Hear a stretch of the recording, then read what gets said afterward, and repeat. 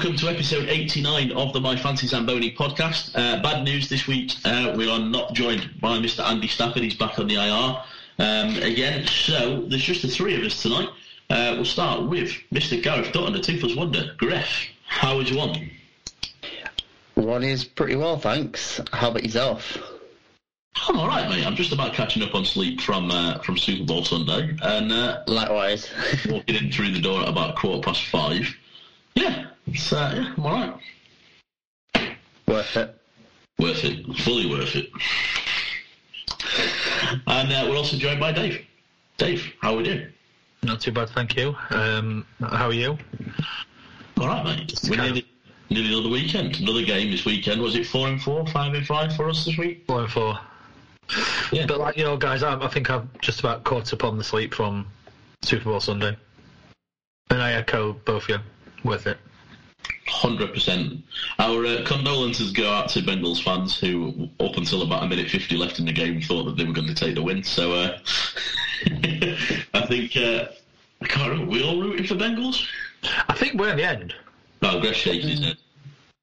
I was just rooting for a good game. Because I said Rams were going to win it at the start, and then was like, as long as it's a good game like we have in the previous playoff games, I'm all good for that. Yeah, no, I'm with you. I mean, I know George said at the start of the game, who would you put your money on? And I said to him straight away, and I put my money on Rams, but I'm still rooting for Bengals. So, yeah, decent game. Like you guys said, worth it. Yeah. Good, enjoyable evening at chat, or evening stroke morning at Champs. And reminiscing some old uni chants. Reminiscing some old uni chants. Can't fault the Hallam chants. Can fault the last walking around selling Jaeger bombs that swindled us into about 3 extra Jaeger bombs at about 3:30. It was disgusting. Never heard anything like it. I've only got a bit left in the bottle. Well, you might as well do another round, haven't you? Anyway, gents, hockey, what we're here for. I'll run quickly through the scores. I'll see if I can actually not cock them up because I've looked at them wrong already when I was running through the predictions.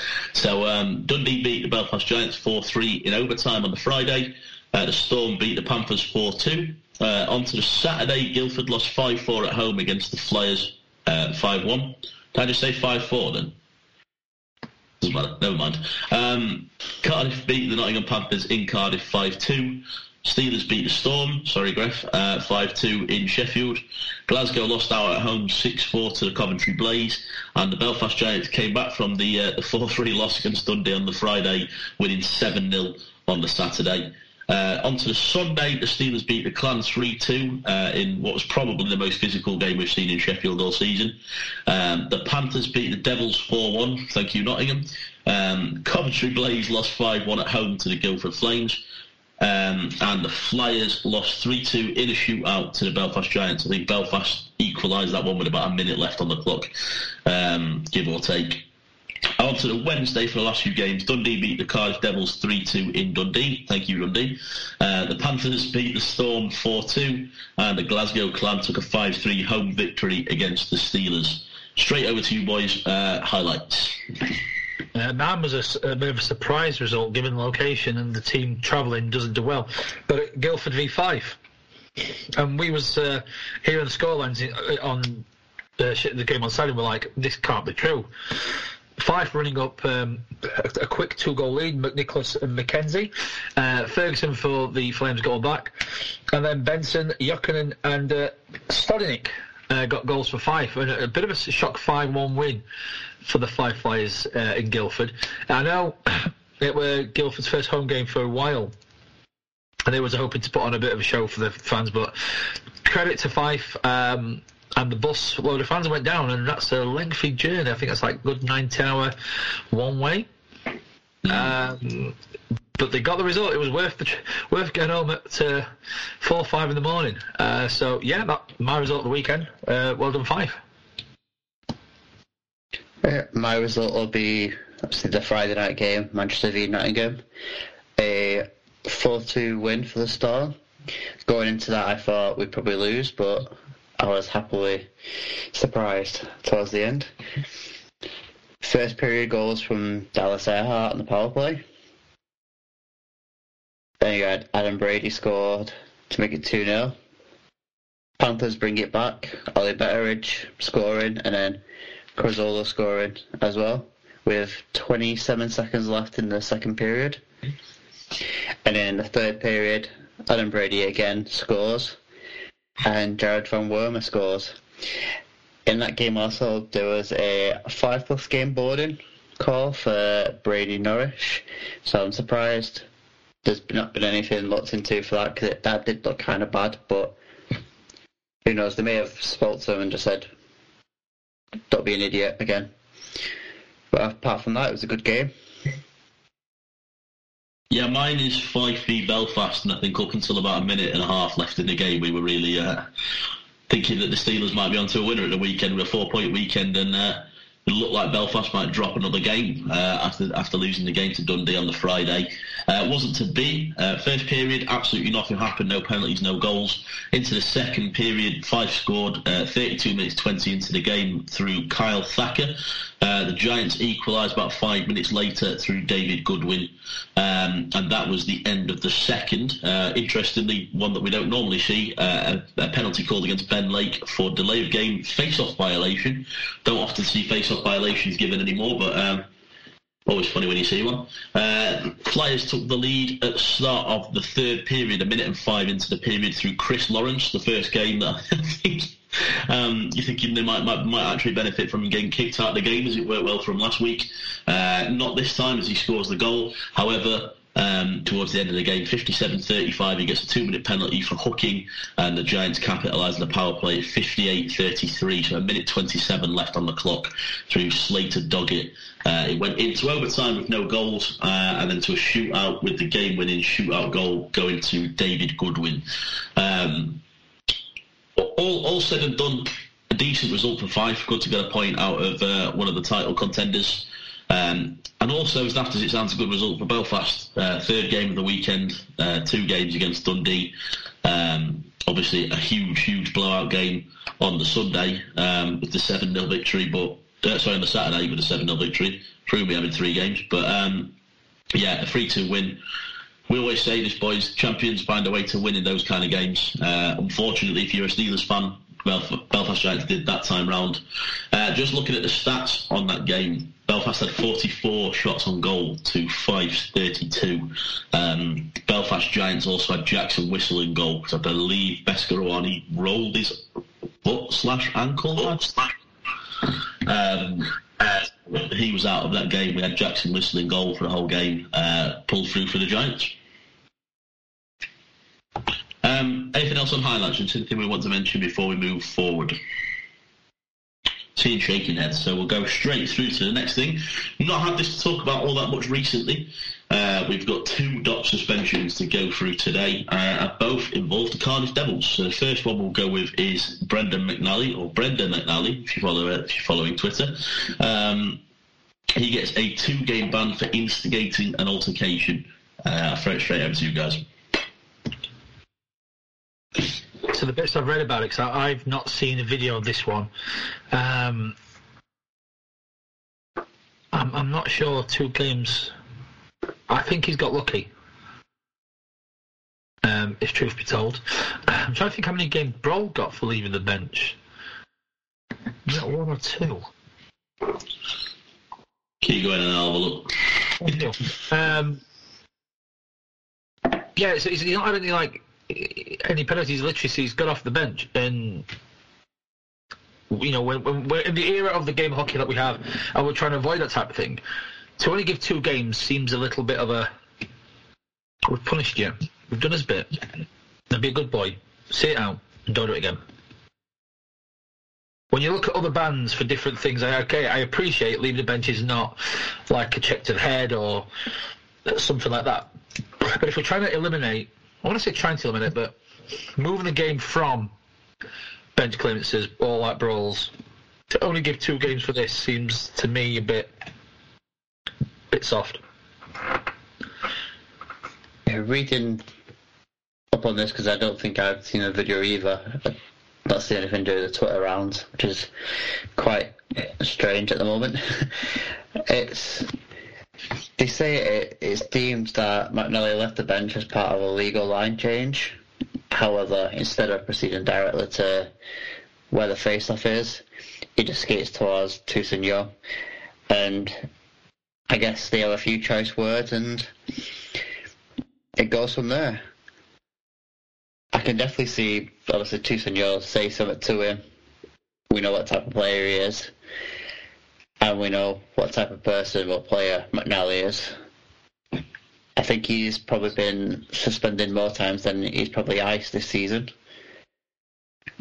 But 2 games, I can see, without seeing the video, I'll be able to fully say, okay, he should deserve more, but considering they're saying it's a legal line change, fair enough. It's the carrying on of the fight in that. It's like, don't be an idiot. There you go. Back to your seat in the stands again. Or I'm going to take some of your wages as well. Yeah, like you guys have said, there's not really much of a video doing the rounds. There's one that doesn't really show him leaving the bench. It shows more of the altercation following. I saw someone retweet it saying, I don't think I've ever seen a player fight so much that can't fight. Because, honestly, Toussaint, I don't even know. After he got beat by Dowdy, you'd think he might call it a day. I know that Dowdy can throw him, but for a guy who's supposed to be tough, it goes a bit further. But, yeah, McNally comes off the bench. I want to say a decent tilt, but it wasn't the best. Honestly, in fairness, my issue with this is more related to the fact that I feel like DOPS just automatically resorts to a 2-game ban. That is genuinely my feeling. I actually don't have an issue with it in this instance, so it seems like a bit of a paradox to say. I will say that Broll, I've found the breakdown of the one against Guildford. He got he was assessed a minor penalty plus an automatic game misconduct as the first player leaving the bench, which carries an automatic minimum 1-game suspension. So if that's the case, I don't have much of an issue with this one. Like you say, it's been deemed as a legal line change. The rules have always been, as far back as I can remember, if you're coming on for a line change as an altercation, you're still not allowed to join it.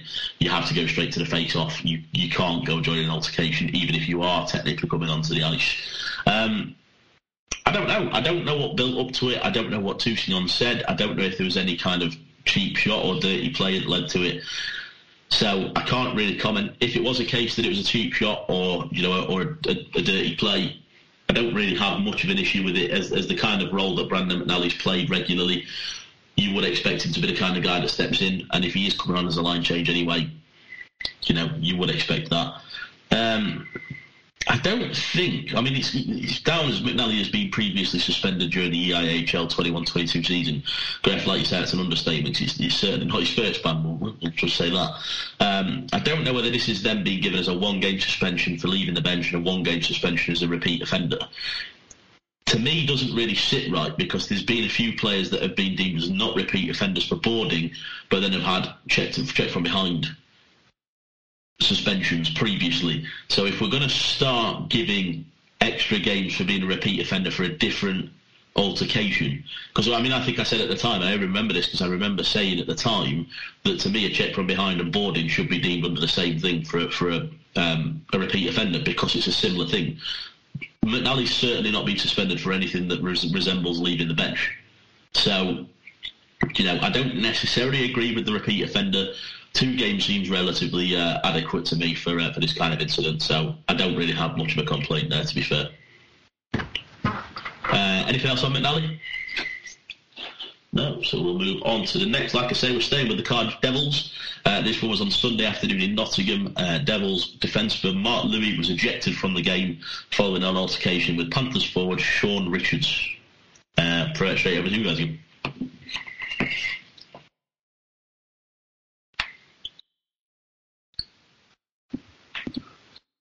So yeah, looking at the video and then obviously what they've said. Obviously they've mentioned he's another person that's been previously suspended. 2 games. Okay. I can see why. I just think obviously with one of the Panthers players going down, obviously when you go down you want to put your hands down to stop yourself, and it's pretty much just hit Carruth on the head. And obviously, Gordon rule in hockey, don't touch your goalie. Louis being who he is, he's just gone for the player. Once the officials have got involved, because it looks like it's a bit one-sided, it's definitely where you should just stop. But then, obviously, they've stopped, and players have gone for each other, and then carried on, and it's like come on now, guys. I think more of this is going to be frustration, because they were 4-1 down at the time. So, yeah, it doesn't... It just, for me, it's just a bit silly, and frustration just pulled into play. They're down 4-1. What can I do for my team to try and fire them up? I'll do this. For me, I agree. It's definitely our frustration, given the scoreline that we were at the time. But I disagree with the contact element to Carruth. And I've watched it a few times and looked at it from, was there enough contact to warrant a continuation? For me, it actually wasn't. The Panthers player's done everything he can to avoid any additional contact. That he's avoided as much as possible. And in them scenarios, as a goalie, you will expect some form of contact. And the contact he had was as minimal as you're going to get. Was it warranted Carruth's stick work? Not a chance. That was, again, someone frustrated, someone irritated. Let's try and do something. Or someone that goes, I couldn't give a whatever expletive you want to use. I've got to back up that there. So if I want to throw me out, fine. I'll mix things up. So the whole thing, the whole passage of play, that was just very petulant behaviour, a polite way of putting it. But like you said, as soon as the linesman got involved in the altercation, you stop. Louis hasn't, and he's landed a few good blows whilst the linesmen have jumped in to stop the fight. So for me, I look at two games, I see the words repeat offender, and I'm like, not sure. I think you may have sold this a bit short there. I did have to laugh when they did the breakdown, because in fairness, the one thing they're good at, the breakdown, the summaries. Bit 1, this is a fight. Well, thank you for that. I don't know, I'm not sure we'd have known that. But yeah, I think it's a bit short. And if I'm honest with you, with the stick work from Carruth, he's lucky he hasn't been, at least looked at or maybe even fined. Because that was definitely something to get the ball rolling, shall we say, in terms of some altercation. Yeah, you guys have hit the nail on the head. Louis clearly lost his head. I understand where Louis is coming from if he's not seen the contact from Carruth. This is my point. Like I'm on the fence between you two in the contact on the goalie and contact caused by the goalie. Yes, but I don't know how much of that Mark Louis seen. Straight away, you watch the video. I've watched it like you, Dave. I've watched it multiple times. Richard does everything that he can to stop that contact. And actually, in fairness, I give him credit for it. He does a bloody good job to stop where he does. He has his back towards Carruth as he stops, and Carruth gives him a good little shove, right where just behind the knee as well. That's the key thing for me. You shove a player there's only one place he's going, and he's coming down on top of you. And actually, he doesn't actually land on Carruth quite as much as he easily could have done there. And in fact, there were a number of players, and I'll say it, there's a number of players in Sheffield, across the league, there were a number of players that would have actually used that as a point of, who's going to do that? I haven't landed on him. I'm going to take him out because he's done it. He's opened me up to it. What are they going to do? I fell on him. So, fair play to Richards to actually minimise the contact. I have to say, I'll say fair play to Louis for stepping in and defending his goalie. We do say that we'd like to see that more often. And as I say, if he didn't see the contact from Carruth, fully justified to go after Richards. What he isn't justified to do is then carry on in the way that he does. I've seen a few Devils fans saying, so it's okay when Louis is carrying the altercation on when there's a liner in the way, but it's not okay when Louis is on the ice face down.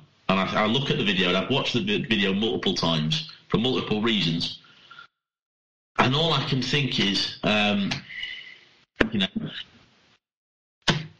just don't see it. Louis on his knees because he's lost his footing. He's still quite clearly engaged in the fight.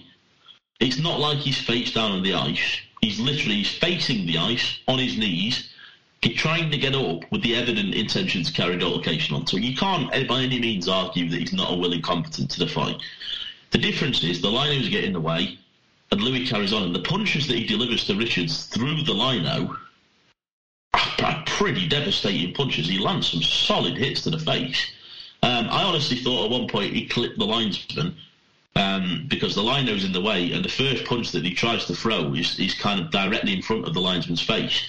I mean, I'm pretty sure there's some contact there with his elbow. Granted, not intentional, but at the same time, we're supposed to be looking after the linesman here. You know, I just don't understand that side. I agree. I don't think 2 games is enough, just because of the repeat offender tag. And again, similar thing. I don't think Louis has been suspended for this kind of altercation this year so far. So again, we bring in the consistency side of things. They haven't kept on the repeat offender for other altercations previously. But if we're gonna have extra games for the repeat offender, this easily should have been 3 or 4 games for me. And if nothing else, for the level of punches that were thrown once the linesmen were in the way, because the potential for injury to Richards on those punches could have knocked him clean out easily.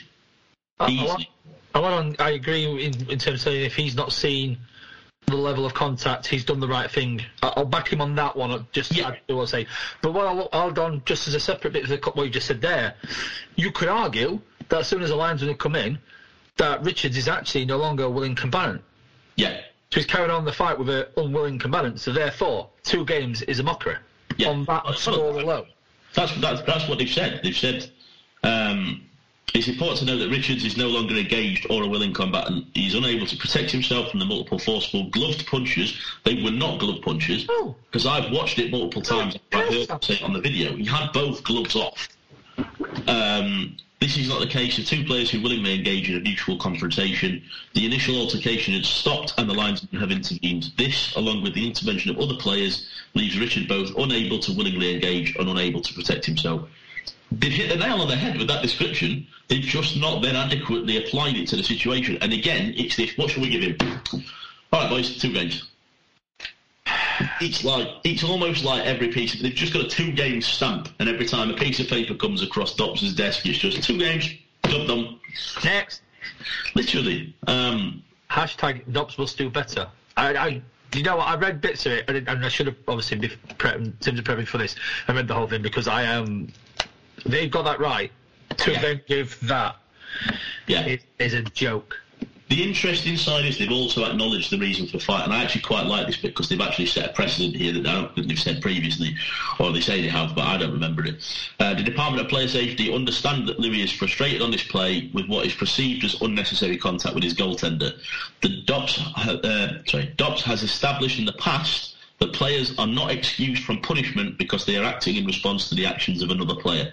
What causes this play to rise to the level of supplemental discipline is the nature of the punches and the force in which they were delivered on an opponent who was unable to protect himself. So again, they've hit the nail on the head. They've set a precedent. You can stick up for your goalie, but that doesn't mean you're not going to get suspended. Fine. But again, they've addressed the nature of the punches, the force in which they're delivered, and the fact he's unable to protect himself. So they've just not adequately applied it at all for me.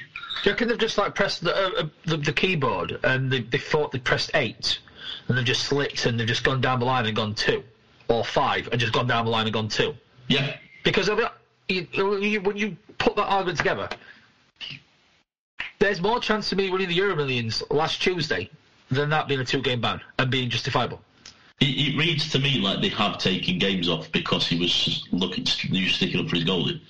That's what it... And they've said... They say that's not an excuse. Yeah, that's what I mean. They've said it's not an excuse when it looks like they've had it as an excuse. It just makes no sense. We talk about consistency, boys. I'll say this before I go on to this. Has anybody got anything else about Mark Louis directly? No. We've talked about the fact that they comment on he's an unwilling combatant and the fact that when the linesmen step in, they've intervened and the initial altercation has stopped. Dave, you were the one that pointed this out, but I had the same thought while watching it. Cody Sol the week before continued throwing punches to a player with his back on the ice and his head against the ice pretty much. Multiple punches thrown. The referee stepped in when he was on his knee. He went from his knee to his back, all because of the punches thrown, and he carried on, and there was no supplemental discipline whatsoever. So again, they've completely undermined themselves with that explanation in saying they didn't even need to say it. That's the daftest thing. They didn't even need to say it. But they've put it out there now. Once the linesman step in, the altercation stopped. So why did Cody Sol not get at least a game? We do our best. And I'd like to say us four, not just on this podcast, but in general when we're watching games, to give as much a balance to not just go, you rubbish, you've dropped the ball, unless to officials, to decisions, and try and make it. But this year, it's just been yet another example, another drop the ball, another must do better. And it's just... And then to add, so if that's happened, we'll see it. So are they going to do every single time that this happens? Are they going to start getting right? One game, come willing, come batter. One game. No, they're not. If they I'd quite happily hold my hands up. Go. I'd just say, if they do, I'd quite happily hold my hands up and say, fair enough, you've quite clearly noticed that something's not been done at the first half of the season, but you've picked your point, you've stuck to it, you've moved forwards. But I have no doubt this is going to happen without discipline. And I hope they do. I genuinely hope they do, and I think they speak for it all. But with what they've done this year, I just can't see that happening. Yeah. It happened in the year. That maybe been said in that report may have been triggered by the Sol incident. Yeah. And if that's the case, okay. Learning from mistakes. Trying to address the books. Fine. Proofs in the pudding, Dops. Prove us wrong. It happened earlier on in the season, and I know we say we try and look at things neutrally, and that's on and off the podcast. There's many a time you'll see us standing in the stands slagging something off that's happened with the Steelers. If a penalty's been missed on us, we're the first people to say that should have been a penalty. We try and watch these things neutrally. We can only draw as well in terms of examples, and Greff, you'll be the same in terms of Manchester. A lot of the time you can only draw these examples from the games that you've seen. And granted, even if you've seen the Dops reviews of other things, it'll still stick in your mind more when it's your team. It happened earlier on in the season with Mark Louis. When he jumped in on Keaton Ellaby after the hit on Sam Duggan, he went face up on the ice. Referee jumped in. Louis threw at least 3 more punches while he was head down on the ice, punches to the face. Nothing was done. No discipline to Louis at all. So we've clearly at one point decided, actually, we probably should have been banning these. And in fairness, with the responses that we've seen from the Elite League recently, and I said this to you boys before we came on, I tweeted the league in the Steelers game yesterday and said we've had the overhead footage of the Belfast Cardiff goal incident.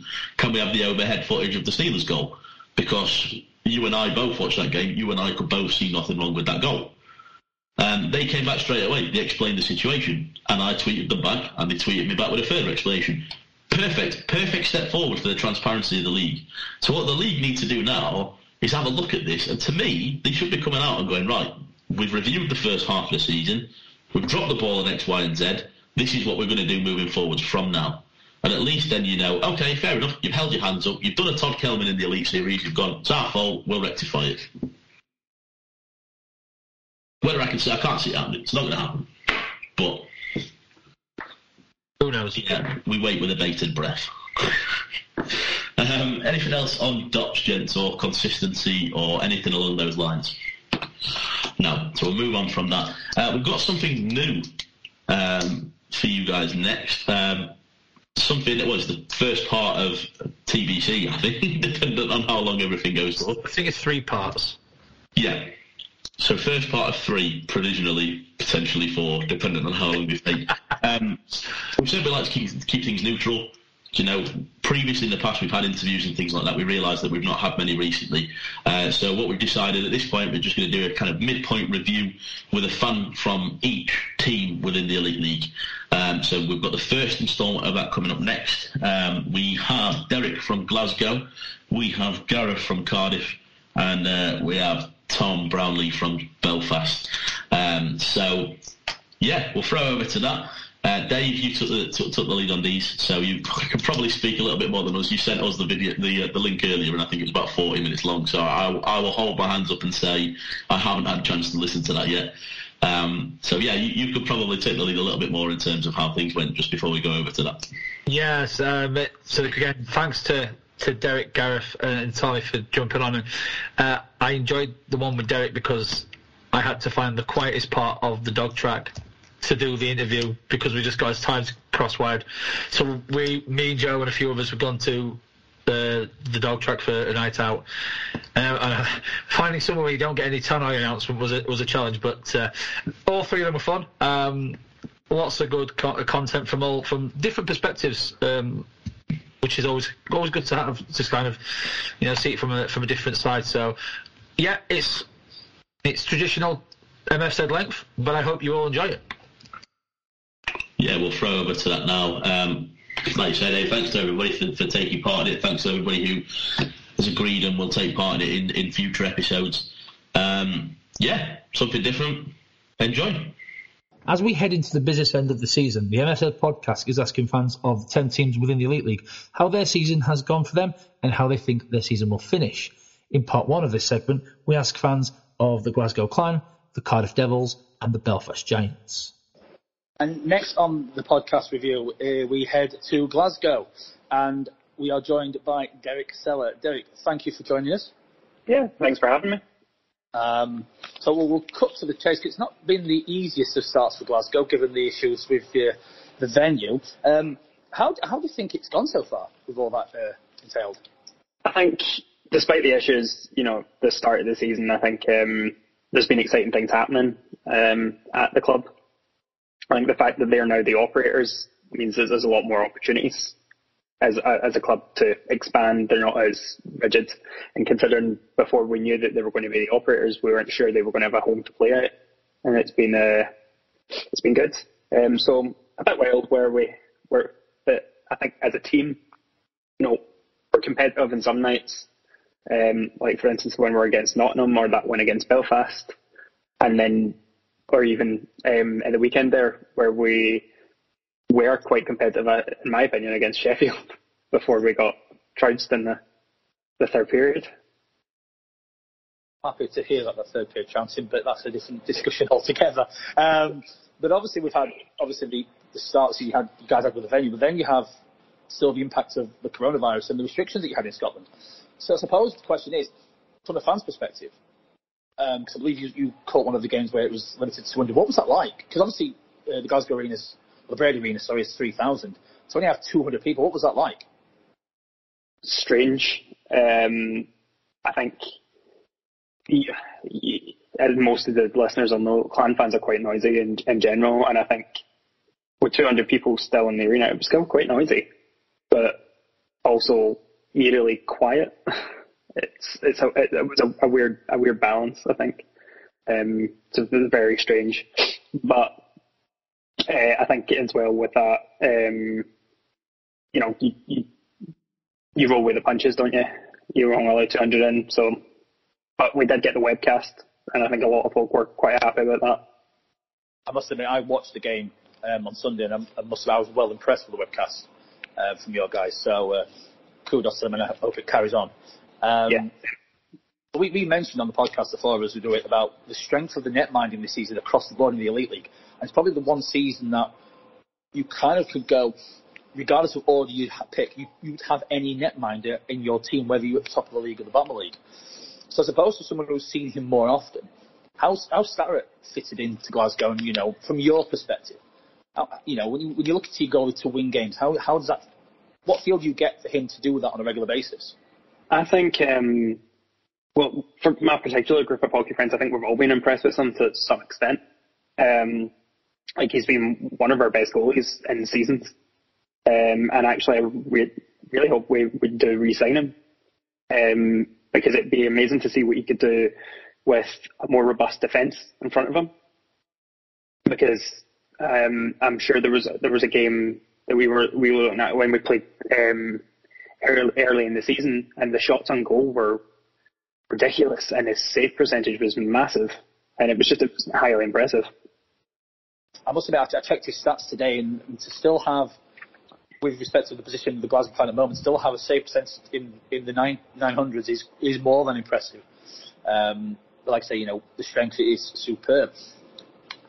Another different angle, I suppose. A lot of people joke about people coming to the UK who haven't been before tend to struggle. And obviously your new head coach, Malcolm Cameron's one of them people. How are you finding him as a coach and kind of what he's brought to the Glasgow Clan? So I think he's starting to settle in quite well with Clan, and he's starting to put his own stamp on the club and on the team. I think his candour is quite refreshing. It can be quite blunt. He's not afraid to call a spade, and I think we don't know for sure, because obviously what happens in the changing rooms, is between them and his players. But I think he's quite blunt. You're not performing, you're not delivering, and he's probably not afraid to cut where he needs to cut. And I think that lights a fire under some of the players. Good stuff. So, from your perspective, who has been the players that stood out and impressed you so far this? For me, obviously Starrett, but for me the standout probably Liam Stenton, who's on a 2-way deal between Clan and Solway. He's honestly a really impressive Brit, and I'd sign him onto the team in full on a one, just with Clan alone, rather than the 2-way deal, because he is such a standout for me. Definitely one to watch. You kind of answered part of my question that I'm going to ask, but I might as well bring it now. So apart from Stenton, is there anybody else that, for those who don't or only see the Glasgow Clan when they play their team at home, anybody else who's standing out, Brit or young-wise, that we should be keeping an eye on? Off the top of my head, Stenton's definitely the first one that jumps in my head. I don't know about Brit-wise. I would have said Cochrane when we saw him, but he's now gone. Obviously, he's way back to the SHL. And we don't really know the full story there either, with Clan holding on his papers. But definitely, I would say Stenton. And I know he's not a Brit, but I'd also keep eyes on Starrett, because I think given the chance, he might become one of the best goalies in the league. Will do indeed. So, obviously, with the start of the season and everything, and the results have been varied. Although some good results against Nottingham, for example, and Belfast, as you mentioned. Overall, would you say that the performances although the results haven't been where you probably like them to be, has the performance of the team been to the level that's kept the Purple Army happy? Well, Clan fans are never happy. That's our secret. We're here for a good time, not a sad time. But I think genuinely, Purple Army are just glad to have a team, somewhat hockey to watch. I don't particularly know if some of the fair weather fans are that bothered. I know that some of the diehards, there's cuts to the team that they'd like to see. They'd like to see, some players go and then some better players brought in. But I don't think anyone with where Clan are currently sitting and with all the issues we had at the start of the season, I don't think anyone has too many complaints. Good stuff. So, final question. As I say, I appreciate you giving me time to do this. Put you on the spot. Is Glasgow going to make the postseason? And could we see them playing the Final Four in Nottingham? I mean, you'll see me for sure. I'll be there. But the team, I reckon it'll be down to, where we finish in the table. If we were talking about this at the weekend. I reckon if we finish in the mid-table, depending on who we get for the quarterfinals, depends on whether or not Clan will actually get there. I'm quietly confident if we get a team like maybe Nottingham, we could get there, but maybe not as confident if we get someone like Belfast, Cardiff or Sheffield. Fair play. Always good to put the big brother away and not them go out to play, as it were. Derek, thank you very much for your time. I really do appreciate it, and all the best. Yeah, you're welcome. Thank you. And next to join us for the sort of season reviews, we have a fan from the Cardiff Devils. Now, when I've been asking people, would you want to be like the voice of your club? I literally do have one of the voice. Ice Time TV's Gareth Hughes joining us, Gareth. Great to see you. It seems like ages since we last said, but thanks for giving up your time to come on the podcast. Yeah, no problem, sir. I was delighted when I had your invitation the other day. So it's good to catch up again. And it seems like a best time to talk hockey, really. Lots going on. Absolutely. So we'll just jump in straight. Cardiff, the season so far, how would you describe it? I think I would describe it as very positive. We had a blip in December where I think a lot of fans got a little bit worried, maybe a little bit concerned about how, the fact that we've had a lot of changes, has it worked? But I think, you look at where we're at now, very much in a title race, playing very good hockey, a coach that has a smile on his face every week, and a fan base that appreciates more than ever what they've got after being locked out for 6 weeks. So very, very positive so far. I think it's above my expectation, I would say, from what I thought might happen at the beginning of the season. That's good. And I'll change my order of questions. As you mentioned that, obviously, with the Welsh restrictions, it was a complete behind closed doors.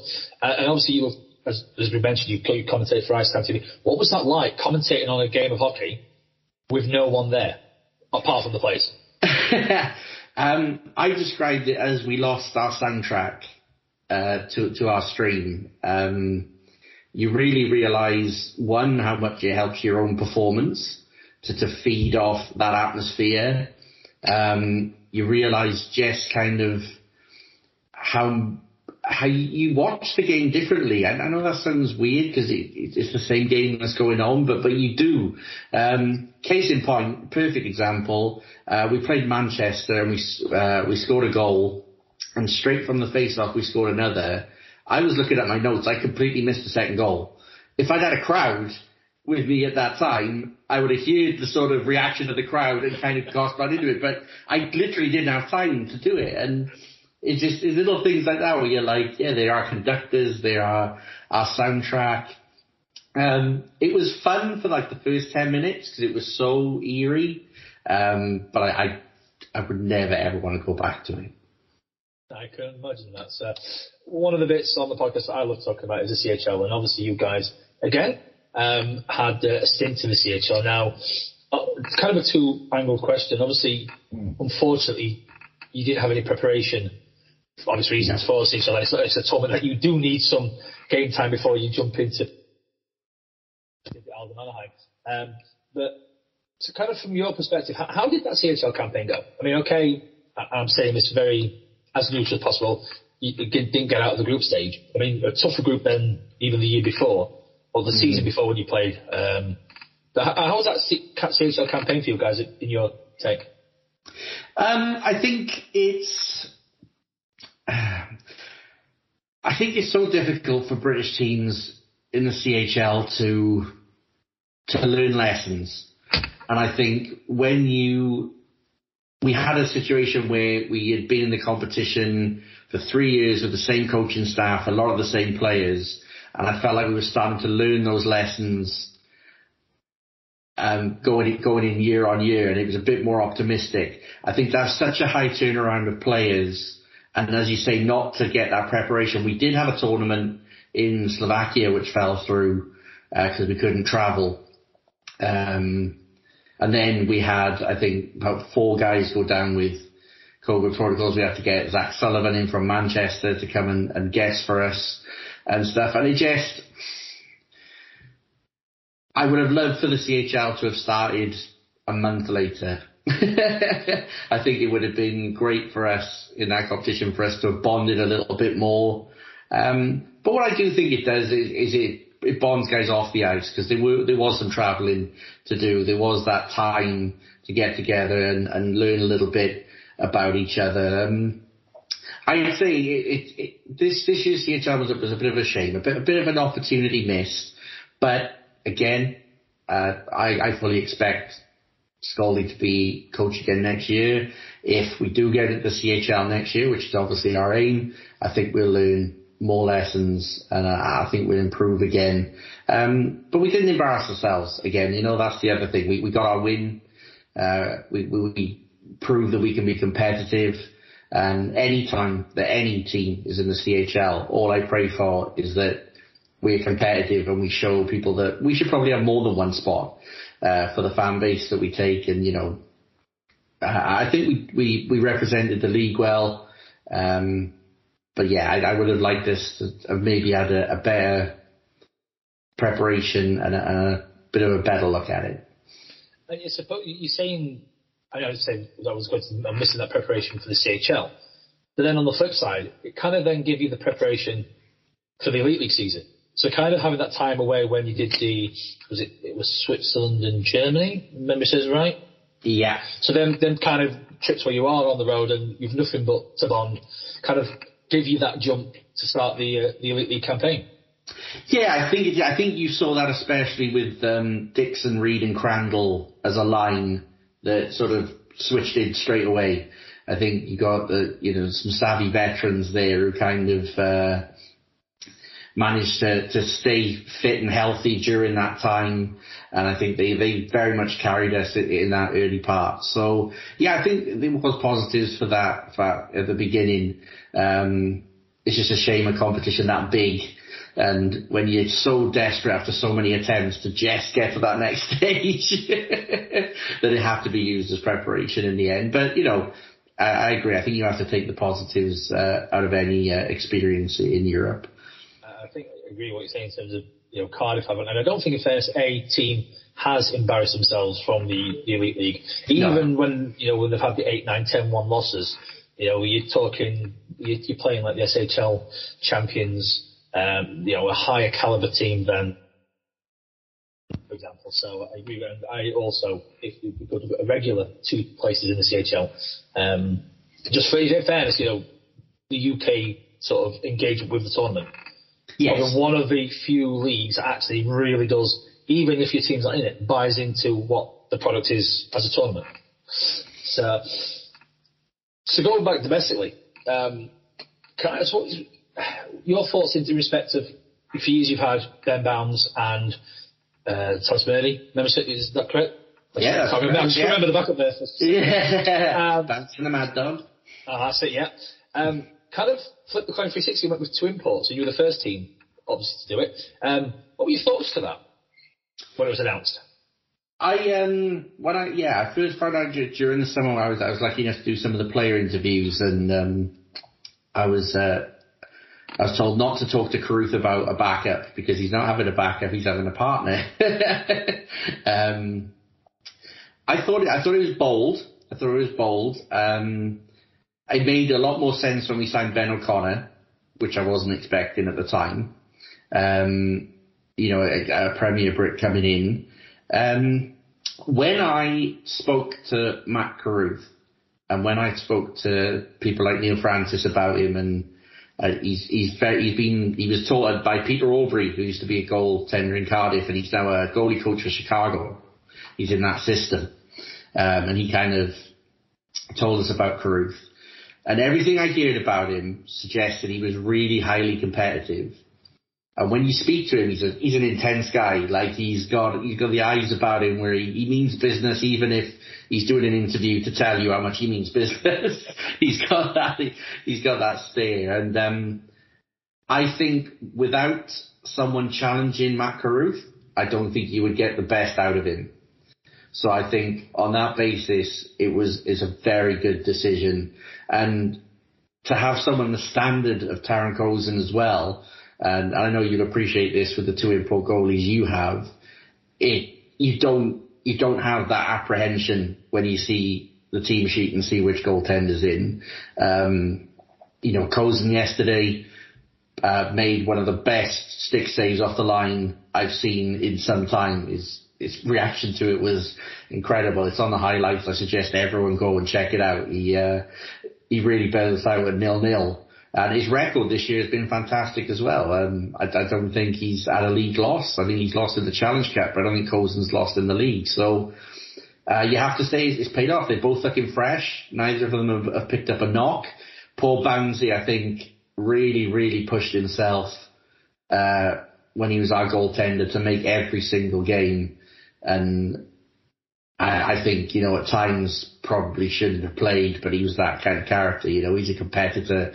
It was hard to ever tell him that he had to stay down. But this year we got two guys who were fresh. They seem very, cool with each other as well. They seem to have a real healthy partnership. So I think if, the way that there's a lot of talented Brits popping up around the place, Bailey Hayward we've had on our books this year. So I think this space to carry on with the two import goaltender route, I think is something that's worked for us, and I think it'll be something that I would be very surprised if we didn't delve back into next year. And kind of sticking with the conversation on goalies, there's the conversation of who is the best goalie in the Elite League, and we all think on the podcast it's probably the strongest year across all teams. But the two names that crop up is CJ Mott. You rarely get Carruth in that conversation. Do you just think it's kind of it's fair to say he's just quietly going about his business, going up the rank in terms of being the best in the league, but just doing it on the quiet, but just, as you mentioned, just keep doing what he's been doing? Because as I say, he's not in them conversations, surprisingly. I looked at his stats, and actually, for how many games he's played at the time, really good stats this season. Yeah. So do you reckon it's very much a case of just doing his business and just doing it very quietly? Yeah, I think one thing about him, and it's something that it took myself and Ollie, who's on comms with me, to work out, is one of Carruth's biggest strengths is anticipation. And I think he makes a lot of saves look very simple, that actually when you're looking at how the play's developed, you're like, why is he in that position? But he's just read the play and he's made the save. And when you've got a guy that's maybe understated like that, opposed to where CJ Mott probably faces more shots than Carruth does on a weekly basis. So, take that away from Mott, I think he's fantastic. And I think that, I would, if Devils signed CJ Mott, I'd in a heartbeat be absolutely ecstatic, as I would Vesco Rani as well, as I would pretty much up and down the league. I wouldn't take a thing. But I think that Carruth is less flashy in that regard. I don't think he's making those diving saves because he's always where he should be. And I think that is his strength. I think that is the foundation of his game. His anticipation, his reading of the game is first class, and one of the best I've seen for a while. And I guess lucky enough to do the job I do, we've been able to delve into that a little bit to be, why is Carruth performing as well as he is? And I think that's it.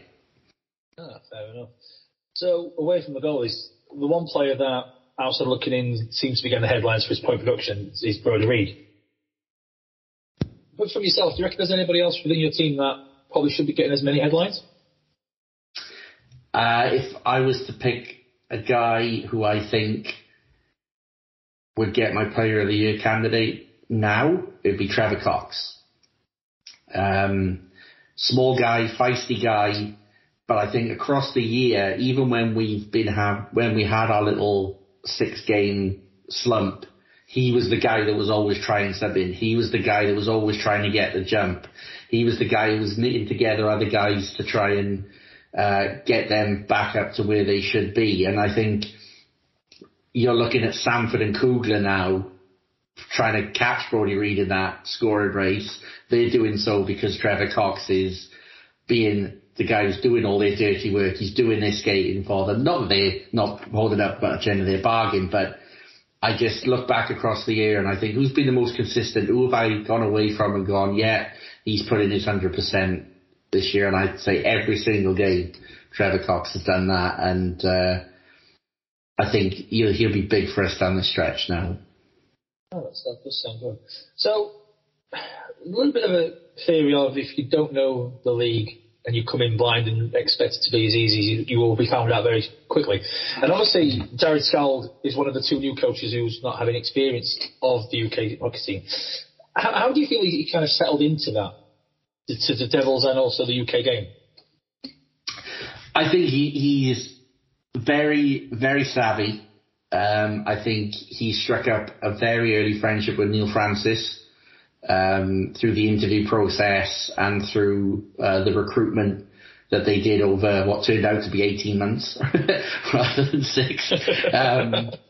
So I think to have a guy like Franny, who's done it as a player, done it as a coach, has seen the last 35 years of Devils history, I think Curtis Goldie had no choice but to be drummed into him that, 3 losses in October and maybe we're not lifting a trophy in March and April, So I really do think everything that Scully said during the summer, early part of the season, even now, he's very aware that league title is the one. He'd love a Challenge Cup, he'd love a playoffs. We all would. We all enjoy any trophy in this league. They're difficult to win in their own special ways. But yeah, he got it. He got it. He very quickly and embraced it as well. I think he embraced it to the new guys too, which was important because if you got even 2 or 3 guys that aren't quite getting it at certain points of the year, you're playing catch up. And you mentioned it earlier in the interview, kind of.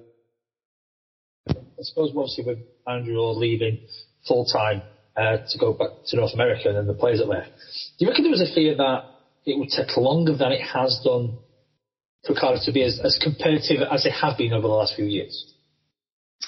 Yeah, I think they have to be. There have to be a little bit of nervousness because when you're bringing in 12, 14 new guys, you can do as much preparation and much background work as you want. That is a new locker room. That's a locker room that's ripe for new leaders to spring up. And, when you've got a core of 14 guys, you're bringing in 4, you know that locker room is going to be policed. You know that locker room is going to have the same standards in it. A guy can tell you all summer that he's going to bring it, but as you well know, we've seen plenty of guys turn up in the first weekend and they certainly brought it, but it's been from the buffet or they haven't held up their end of the bargain. I think that's less and less now as I think a lot of teams are more professional and more demanding, guys like, Aaron Fox aren't going to let that go on. And I don't think that Josh Goldie has ever been, I think his standards were set very early, but there was apprehension. And I'm really proud of the guys to be in a title race at the moment. We probably are 3rd favourites based on games in hand and the way it is, but, a lot can happen. I think it has to be massive credit, and the turnaround really was those 6 games behind closed doors, because that could have easily been used as an excuse. It actually was used as, I think, a catalyst for the guys to say, well, we've got nowhere to hide now. We're on that ice pad. Everyone's watching at home. We have to kind of deliver. And I feel like that team bonded, and I feel like Kugler coming in knitted Cox and Stanford together better, and since that time we've had 3 steady lines. So that right now, no concerns at all. I think we're a top team. I think we've got a chance of winning 1 or all 3 of anything that's on the line. It's an exciting time. I'm really enjoying watching the style of hockey we're playing at the moment. So that's kind of half the battle if you enjoy the style, because you can enjoy results. And we've seen coaches of all teams that get results, but the hockey's just, not as enjoyable. So a question I'm asking every fan is in terms of the up-and-coming people to watch out for. Now, you've got a guy that we got to see in Orange in the Elite Series, and I am disgusted that he's wearing red. He should be still orange in. Josh Waller. Really, real big fan of his. That may not know any of the Cardiff juniors to watch out for. The guy I'm looking at and came up in pre-seasons was skating with us is Bailey Hayward. He's currently icing for Telford, and he was with GB under-20s a couple of months ago for the tournament. Got himself a few goals, a few assists. He's the one at the moment. He really impressed during the summer, and he wasn't penciled in before training camp to have any sort of involvement. But as soon as Scholes took a look at him and Franny took a look at him, they were very eager to get him in. And he made a good few appearances early on in the season and looked very very enthusiastic, bless him, and but he looks like he's got a lot of tools to kind of mould. So I'm very excited to see if we can develop him over the next few years. Brilliant. So last question, and I'm going to put you on the spot. Will Cardiff take any silverware this season? And if they do, what are they going to take?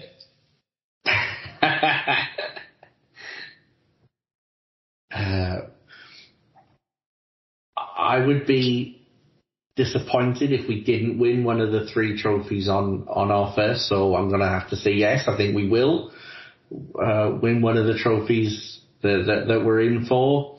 That's just the kind of mentality we've instilled in ourselves as a club. It's a disappointment if you lose. It's not nice to lose. It's a horrible feeling. It's a feeling that sticks with you for days, months, sometimes years after. Not that I'm still bitter about 2010. Say nothing. So yeah, I honestly believe in this team that they have the ability to. If you were asking me which one, in the spirit of this debate, Dave, because I respect you so much, I will nail my colours to the mast. I think we can make it a hat-trick of playoff wins. Big call, and I wouldn't be surprised, sadly. But if you do it, it'll be because you're the best team in the playoffs, which you have done the previous times you won it. Gareth, thank you ever so much for giving me time again. It's been a joy to chat hockey with you again. Yeah, absolutely. I really enjoyed this. So anytime you want to do it again, man, just hit me up and we'll get it done. I'll take you up on that offer. Thanks so again. And for the next person to come onto the podcast with his thoughts on his team, we go across the Irish Sea to Belfast and we welcome Thomas Brownlee again on the podcast. Hello. How are we? I'm not too bad, thank you. How are you? Not too bad. Hunkered down for this storm, so. Yeah. I'd rather be inside at the moment. There's absolutely, without a shadow of a doubt. We'll kick straight into it. So, I suppose overall, what's it been like having hockey back at the SFC this year?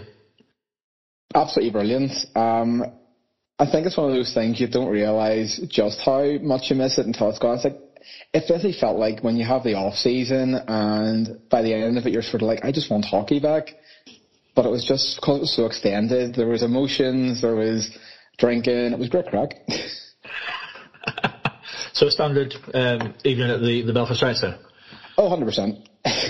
I'm happy to hear that's the standard, so when we go over we know what to expect. So the results so far for the Giants suggest it's business as usual for Adam Keefe's men, and sort of because given in 2022 you've only dropped six points in total, performance wise, has that matched the results? I think it's one of those things where you know yourself with any sort of team chasing championships, you're going to have those nights where it is a grind and you're sometimes dragging results out of nowhere.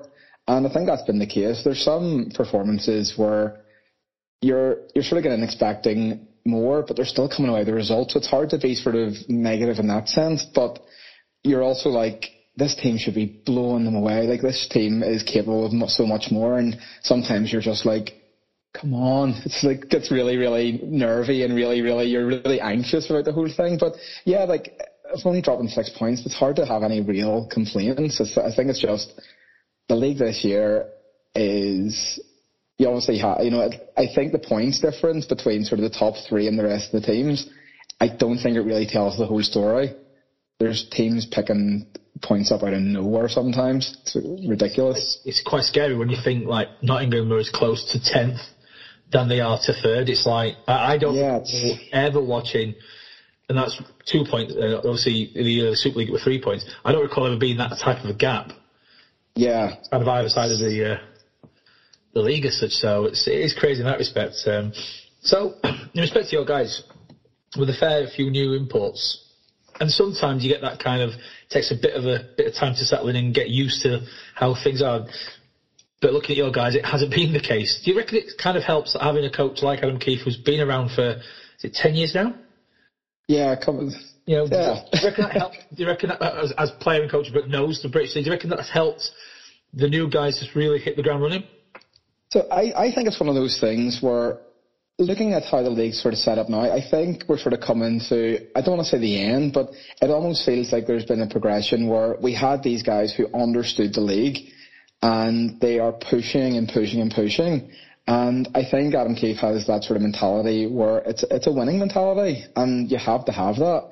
And I don't think it's always going to be every single player is going to like that sort of mentality of, we are here to win things, we're here to win every single trophy going. And I get that some players maybe do want to just coast it, and I'm not saying any in our team specifically, before people start throwing pitchforks at me, but I think it sometimes takes the right coach to approach that and get people on side, and I think it's something that Adam Keefe does with that sort of old school style of knows the league. But then you look at the sort of coaches that are coming into the league, your Foxes and your Malcolms, and it's like, these guys have no concept of this league, and they are doing absolute ridiculous numbers with it, and it's like out of nowhere, which is a completely brand new thing for this league, I think. So one of the guys that come back to the Giants but isn't sort of a stranger to the Giants is Tyler Beskorny. And he looks like another one that's just hit the ground running. But does it feel like he's actually left the Giants and not had that year in Slovakia where he sometimes you see players have returned, and I'm sure Belf's done the same thing, where a guy's had a great season, gone away who's earned a good contract, come back and just not being the same. But it doesn't feel like that with Beskorny this year. No, I think Besko has come back and he is absolutely killing it. He honestly, it's one of those things when you have a sort of a good goalie, the rest of the team in front, they don't necessarily have to step up. He will steal you games, and I think that's sometimes the difference between that sort of goalie compared to some others. There's goalies who will win games, and then there's goalies that absolutely steal games. And I think Besko sort of falls into that category where he'll pull out a ridiculous save out of nowhere, and everyone's like, how did that even happen? And I think that's just he's absolutely phenomenal, and I was absolutely thrilled when he was one of our sort of earliest signings, and thrilled to have him back. I'm going to say I would not turn him down if he ever wanted to come to South Yorkshire, any way, shape or form. But you're entitled to that, my friend. But on the flip side as well, does it help having a kind of a stronger backup? And obviously this year you've got Jackson Whistle, who's maybe not a backup in the traditional sense, but as good, so that's going to push him and keep him on his toes throughout the season. Yeah, Wes obviously hasn't got many chances just because of the nature of it. You're always going to lead off with, you're not going to bench Besko to run even the likes of Whistle. But I've always maintained, as far as Brit goalies go, Whistle is probably about, sort of the top level you're going to get at the moment, and he's been absolutely phenomenal. Any game he's got to come into, he's been great, and you can't fault him. And I'm sure for him it's a bit frustrating knowing I have to compete with Tyler Beskorny, and that's just the nature of the league, unfortunately. And he does a job when he has to come in, he's doing a job. And I think from a development point of view, he's had experience in a couple of different teams now, but getting to sort of sit on the bench with the likes of Besko, and watch Besko, it's things that he can learn from them, as far as I'm concerned.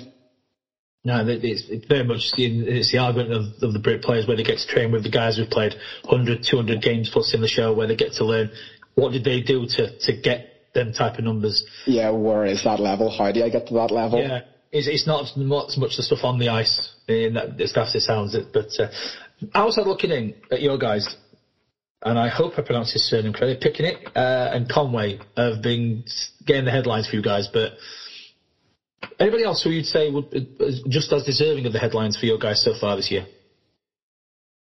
I'm always biased, so I'll always say Mark Garside every season. But I also think the likes of Kieran Long. Kieran Long busts himself every single shift. He will give 100% on every single shift and every single chance he gets. And truth be told, he doesn't get that many chances, but he is absolutely busting himself every shift. I also think the likes of Lewis Hook, again, it's all these Brit players who are absolutely stepping up. Lewis Hook is absolutely top level as far as I'm concerned. And you also then have the likes of ones that maybe started off the season a bit slower, the likes of Tyler Soy, Slater Doggett, who again have managed to absolutely jump up another level to really, really make that team so much stronger. And I think it's just been a complete game changer across the lines when you have those guys actually firing as well. No, that sounds good. You mentioned the Brit players. Two in particular I've noticed, for a particular reason, BT and Stewart's kind of the first crop of guys have come through the Junior Giant system.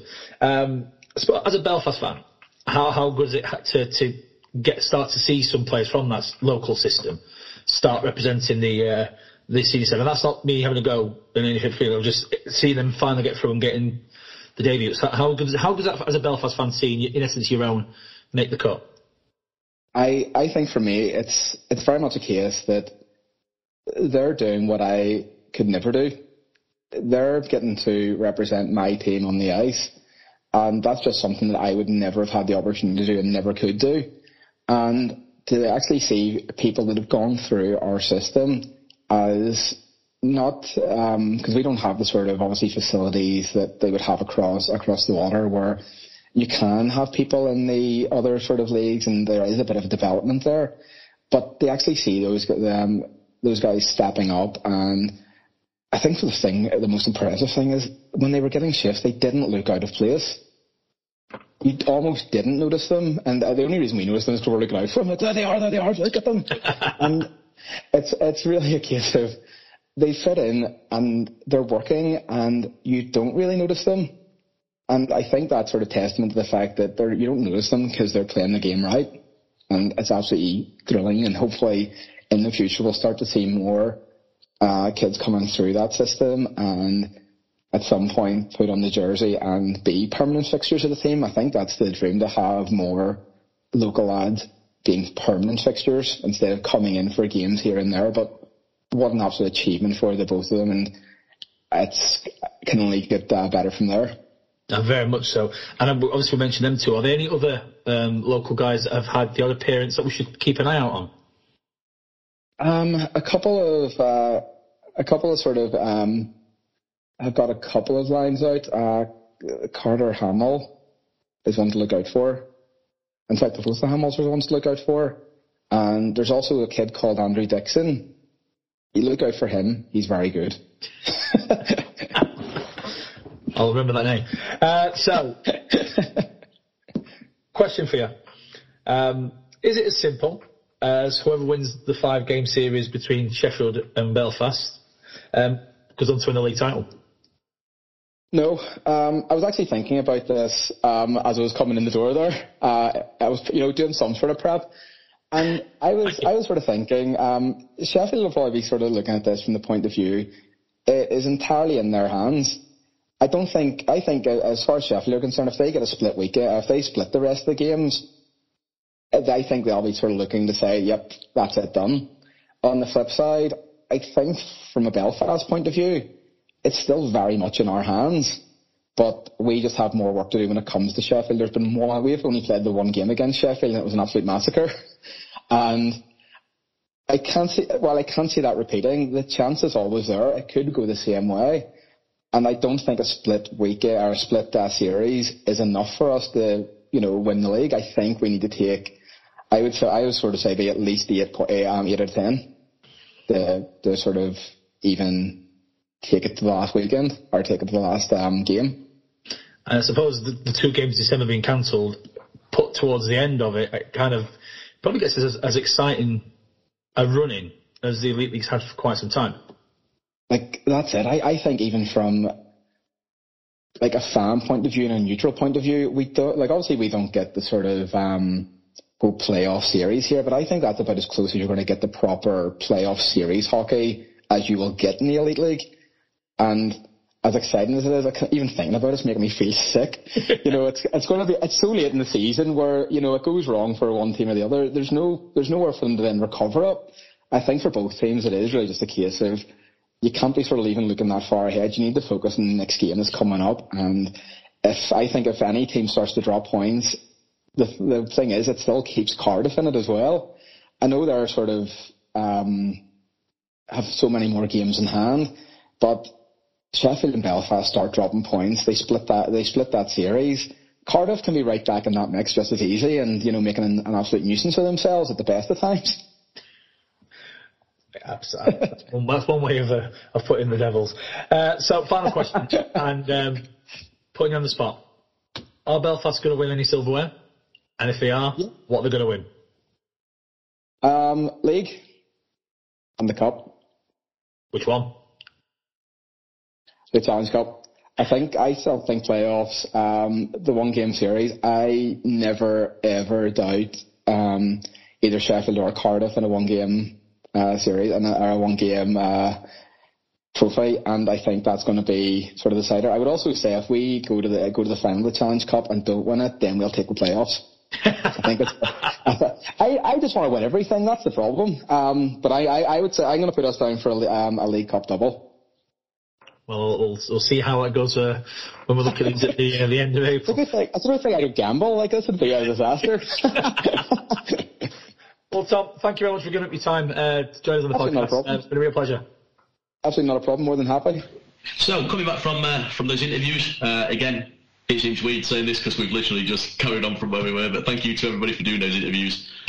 Much appreciated. Like we say, we do like to try and give a perspective kind of across the board, and it's always good to get some of the fans involved. So I think something that we'll probably look to do more in the future, even if that's just kind of one interview in an episode, that kind of thing. Let us know if that's something you'd like, to be fair, because we do like to build content based on what people enjoy. But anyway, we'll move on to the next thing. And the next thing, in fairness, I think will be quite amusing for us to discuss. I think Greg tagged it as Coventry Blaze announcer gets thrown out for wearing his Foot Locker uniform. It is, of course, Announcer Gate. I'll throw it straight over to you, boys.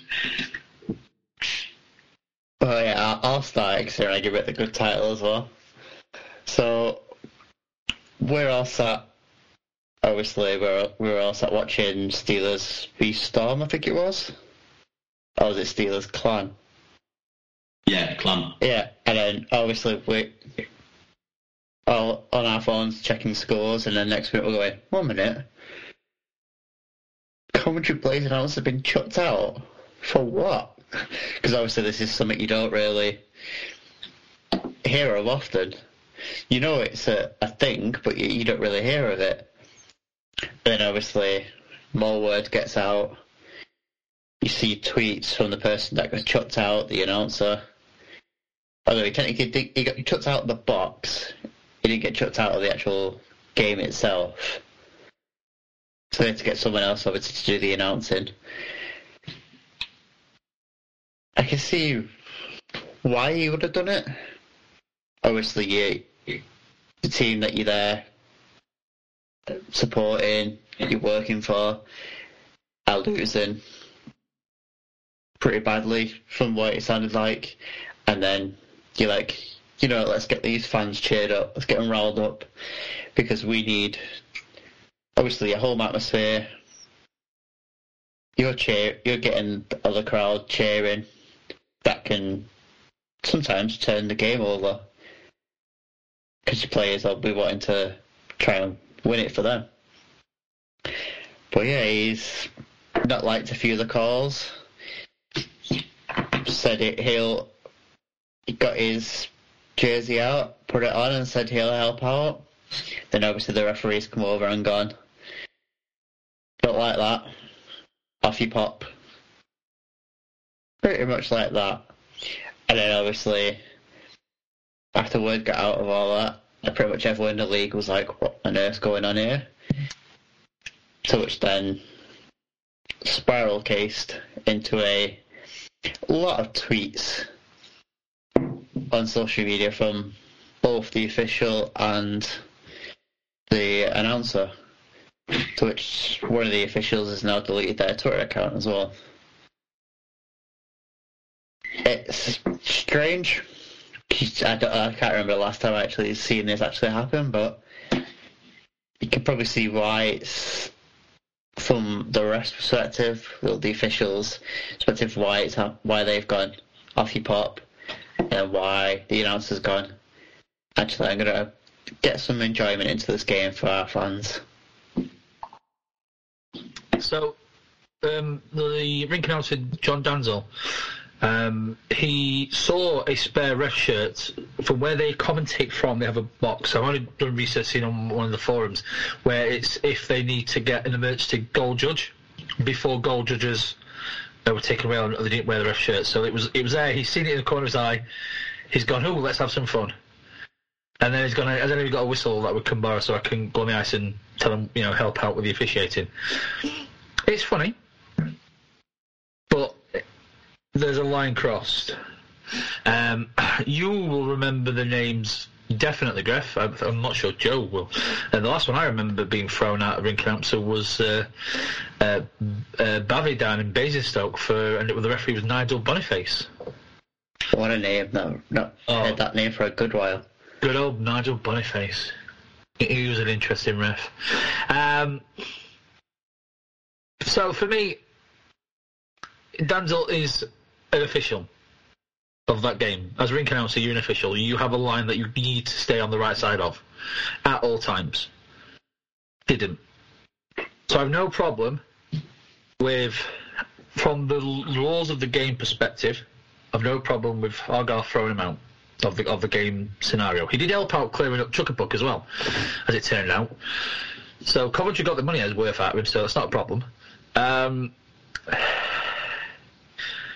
me, half of me wants to go, could Hogarth have seen the lighter side of things? But at the same time, if an official live is calling out the ability of another official of that game, it's not a good look. It doesn't have... You shouldn't see it. Have a discussion, behind closed doors. Say, I disagreed with that whatsoever. Because between the four walls, and anybody wants to run quickly onto the Twitter accounts and post, they've had a discussion, it's completely different to a microphone in front of 2,000 to 3,000 people.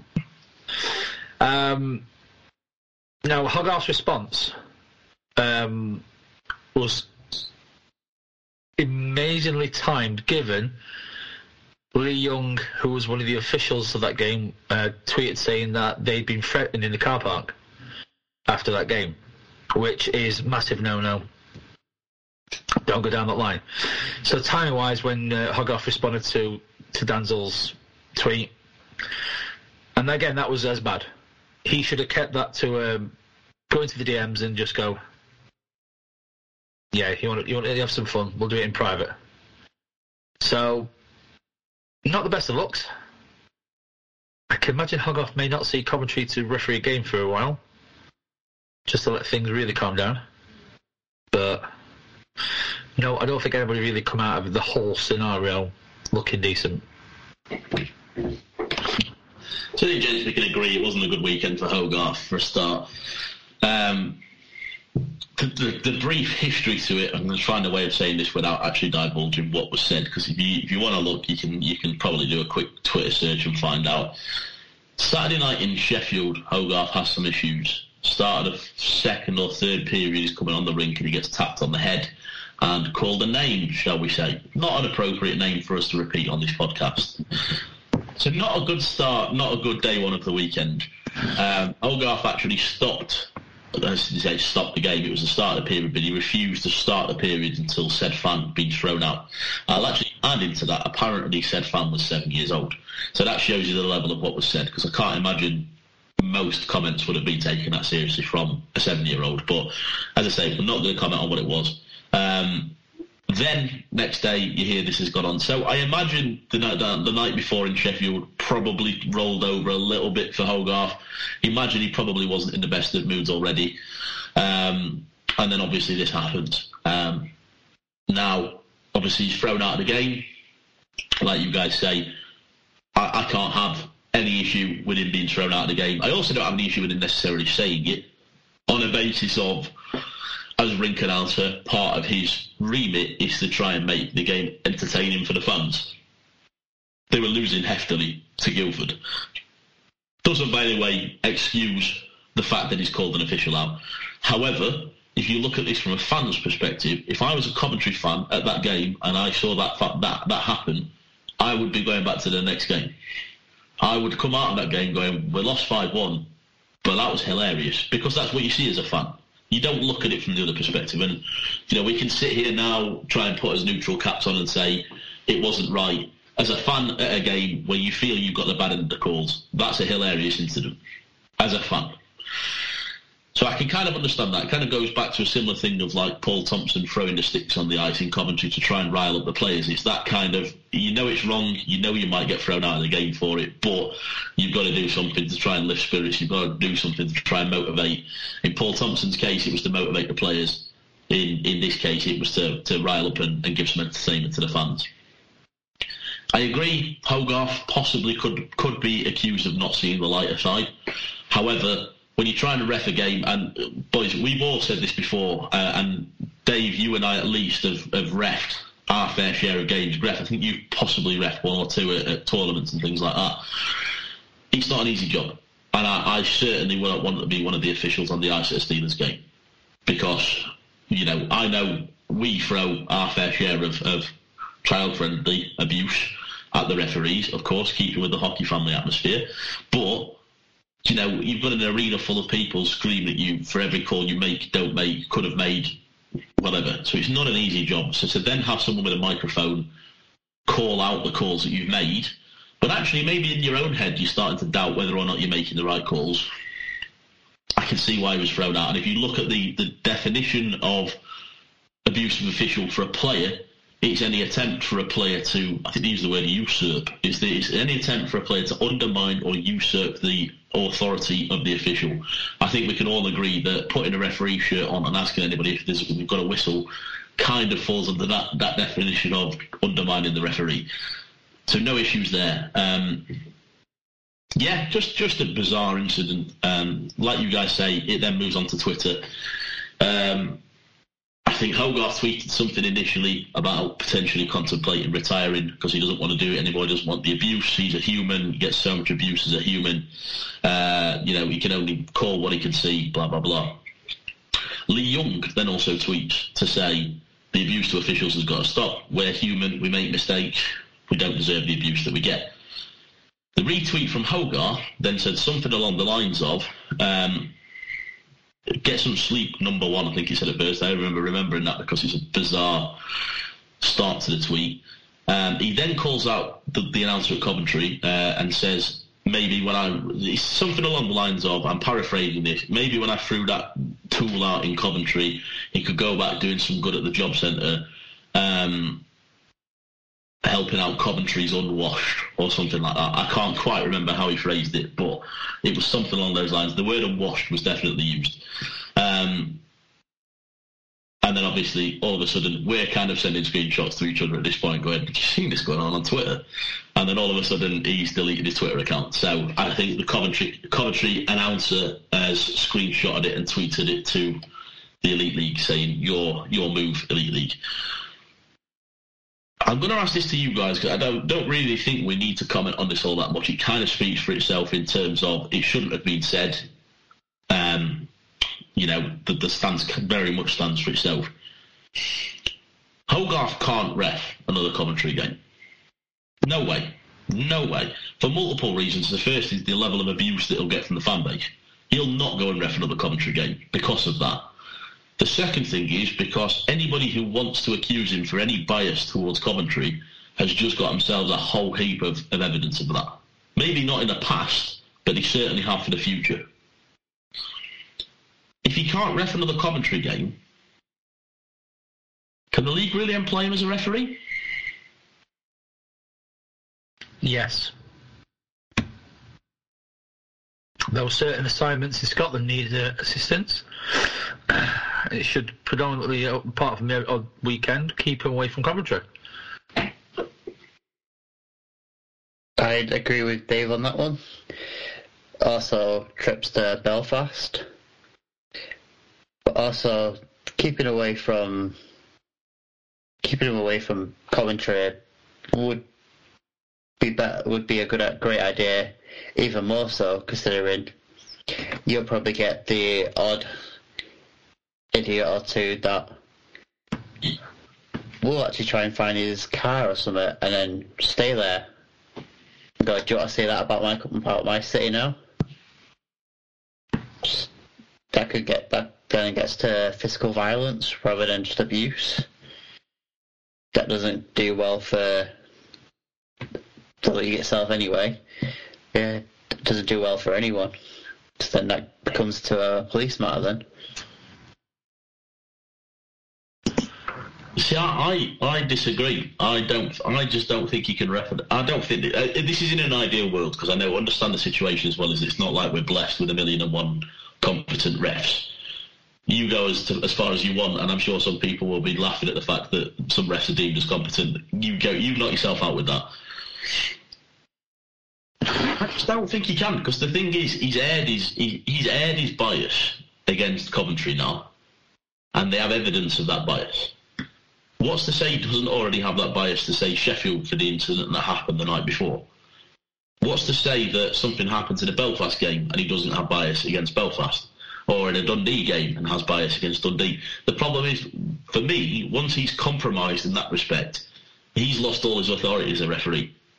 If you're telling him he can't ref one game because he might be biased in that game for previous incidents, then you're acknowledging that he has bias and that he might be biased and that he doesn't have the ability to separate incidents off the ice with the next game.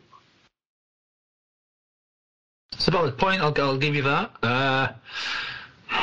The only way you can realistically, I suppose, not prove, but justify either way, he has another game, obviously not involving Coventry. You don't tell him that he's been monitored and reviewed, internally, externally. This is someone at the game the video goes to, and you just kind of, properly evaluate his ability. Now,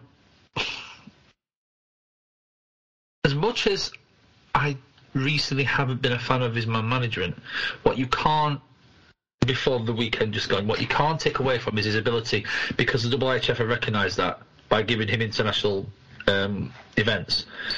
And you have to have a level of ability to be able to do that. So, as much as I don't agree with some of it, again, most refs will get rid of more knowledge, shall we say, than most fans will ever know. Yeah, but that's fact. They do the studying, they spend the time to be a level of refereeing, and that's fact. I can definitely see where you're coming from in terms of once you say one, what's to say there's not another. I suppose proof's in the pudding. Yeah. And in the ideal world, you wouldn't allow that scenario. And I know where in the NHL they had the incident with Tim Peel. Thank you. But they have a number of refs who are to their level competent and able to go, right, see you, Livy Boy. We don't. So I suppose the only thing we can do is to monitor him and go, right, watching your games, or don't even tell him, just you monitored. Every so often, by the way, here's your reviews. And if you feel, as a league, you go, actually there's more to it, that actually because of this incident, there's a bit more perception of bias, you then make decisions from there. Yeah, no, I agree with that. I'd say the stop him from refereeing was a comment in an ideal world, and like I said, we're not blessed with 1,000,001 referees. But it's the one thing as an official, you need to have that. As you mentioned, you have to have that authority. Yeah. And you lose it when, as both you and Griffin mentioned, when you start making comments and you start giving perception of bias, you lose that authority. So, in all fairness, he goes into the next Coventry game. He calls a dubious call. The captain of Coventry goes, well, how do I know you're not calling it because you don't like us? Yeah. Oh, by the way, I've seen that you don't like us. Why are you giving us a penalty because we're the unwashed? Yeah. It's a petty line, but it's a line you can see being used. Or you could get Coventry going, we've got Holgar as the ref, right, we're not playing. We're not turning up, we're not coming on the ice. It'd also go the other way as well, in fairness. If I was the other team and I had a dubious call made on me, the flip side argument to that is, well, are you just doing that to try and make up for what happened before? Do you know what I mean? It's not even just Coventry, it's the flip side of the team playing as well. We'll say this, boys, and we'll kind of, I think, draw a line under this point with kind of the upside of it. We'll say this straight away. None of us will endorse any point of abuse to the officials of that point. We've all been at games, we've all shouted a fair share of abuse at referees. That's okay to an extent. When you're in the stands, you shout it in the heat of the moment. At the time, you disagree with something, fair enough. We've said, I'm sure, before when we've had our millions of conversations about social media, the line is crossed from a fan's perspective when you're tweeting that referee directly, let alone when you're offering to meet him outside, whatever. Even if you want to tweet at the end of a game and say, don't agree with the officiating, that was a terrible call, whatever. There have been multiple incidents that I've seen where people have tagged said official indirectly, and that's the point for me where the line's drawn and the line's stepped over. It's not just like officials, it's players as well and coaches. Yeah. Yeah. As soon as the game finishes, there you leave it there. Exactly. Yeah. You know, it's a game. It's 2 to 3 hours of escapism. Yeah. You know, we can all say, I mean, I'll be honest with you, I tweeted last night. I thought a particular call was poor. Yeah. I didn't use the word poor, but that was a goal. Was that the disallowed goal by any chance? Maybe.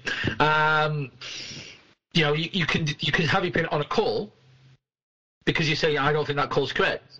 That's not at that person. You know, although it's not the person making it, you're on about the actual call. Once you start making it about the person, like I said, there's your line. Yeah. Yeah, this is the thing. And boys, again, to put an upspin on it, yes, we've all had our complaints about officials in the league.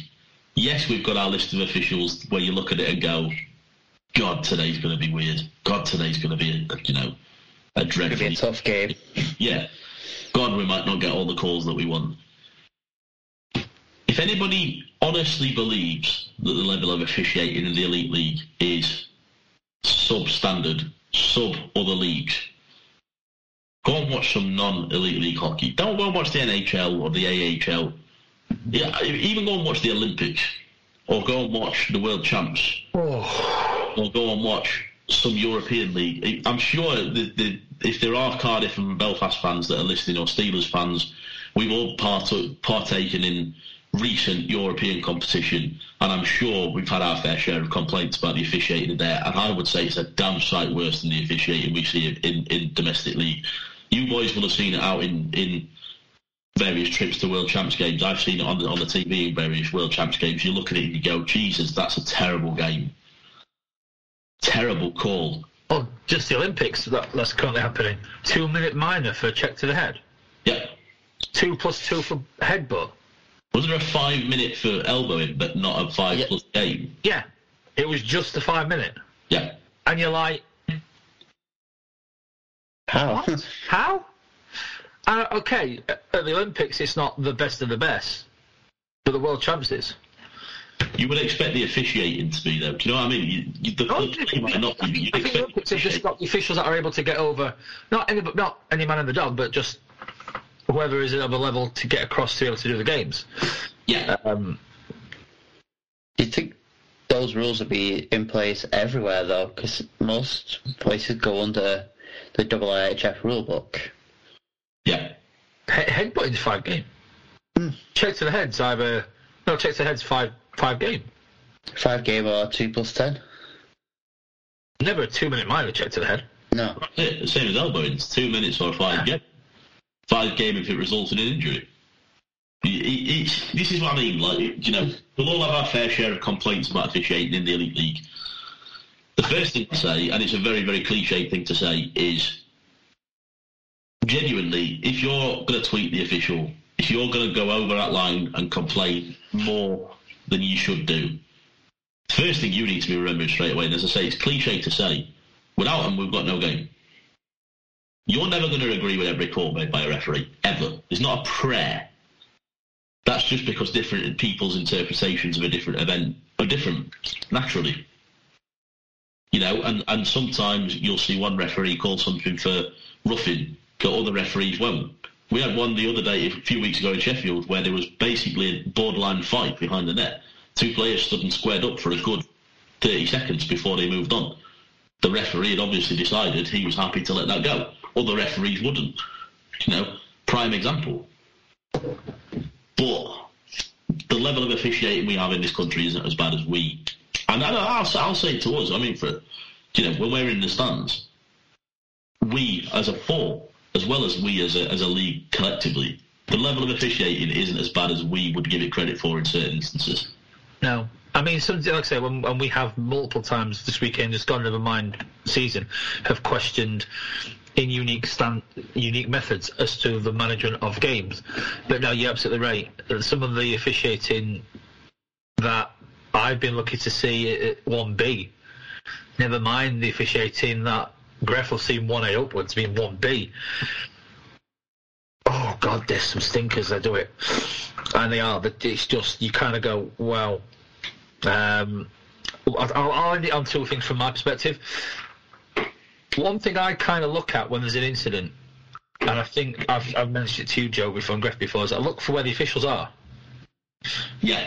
And I picked it up when I did audio commentary many years ago. Because I'll be honest with you, as I got to the game as a fan, you kind of go, oh, that's terrible, that's my view. But what was the official's view?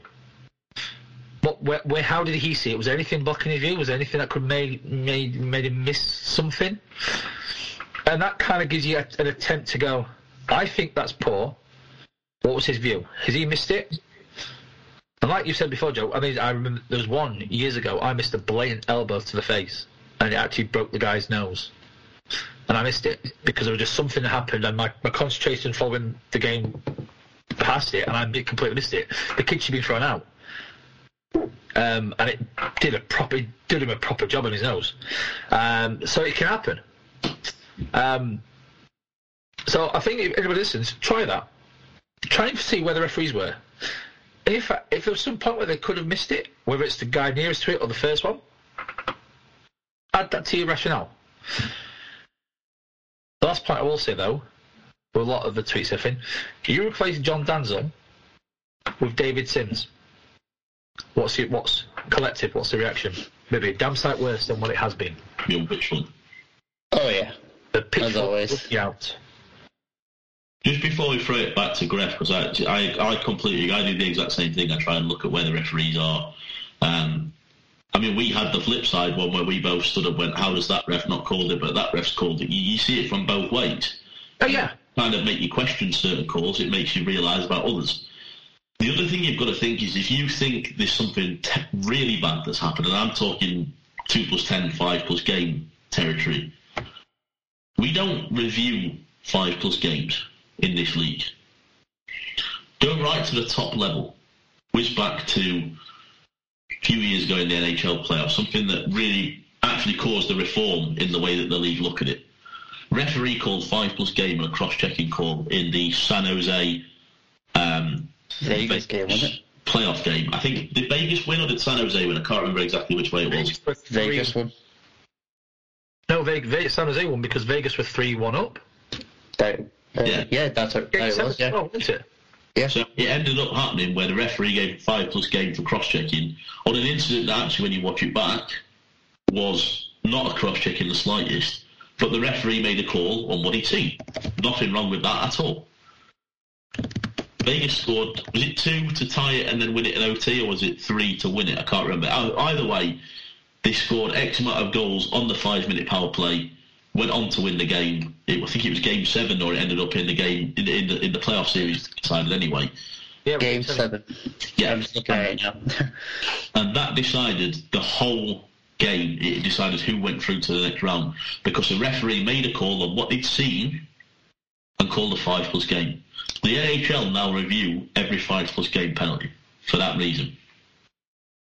We don't do that. And our officials aren't going to be quick to jump to a 5 game. And if you see something that you think that's disgusting, he should be out of the game. We've all done it. We've all stood there in the stands going, he should be out, he should be shown the door. That's fine. But actually, the official's also thinking, am I 100% sure on that? Because if I'm not, that might just decide the game. Yeah, it was Cody Eakins got a 5-minute major, just looking at that. And San Jose scored 4 goals in the third period to win it. Yeah. But yeah,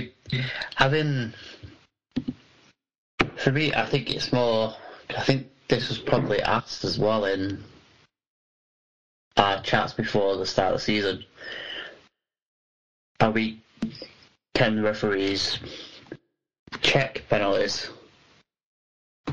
And I think the reason behind it was, I think it's more down to money.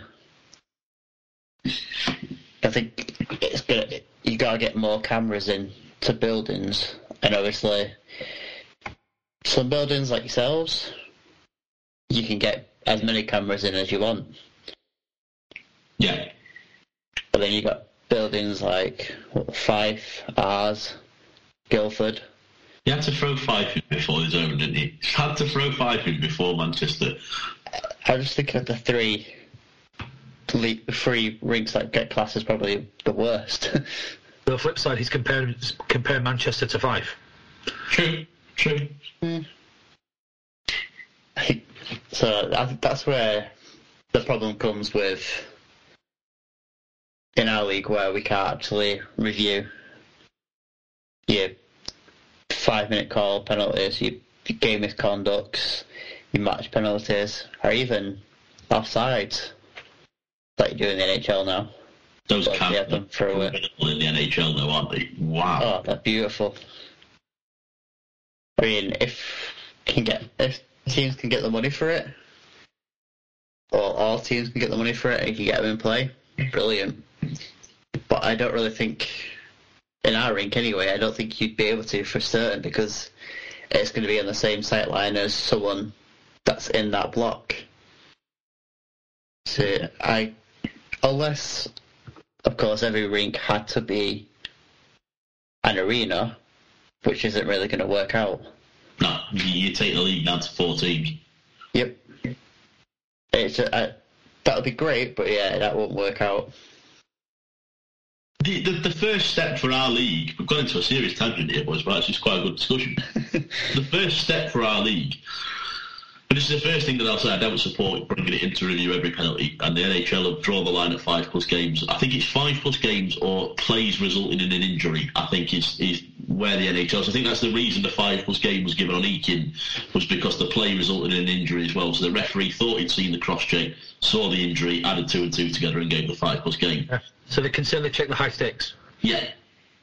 But they can't check the reason they've stopped it at that is because if you give too much control to review the penalty, you then start to unintentionally undermine the referee.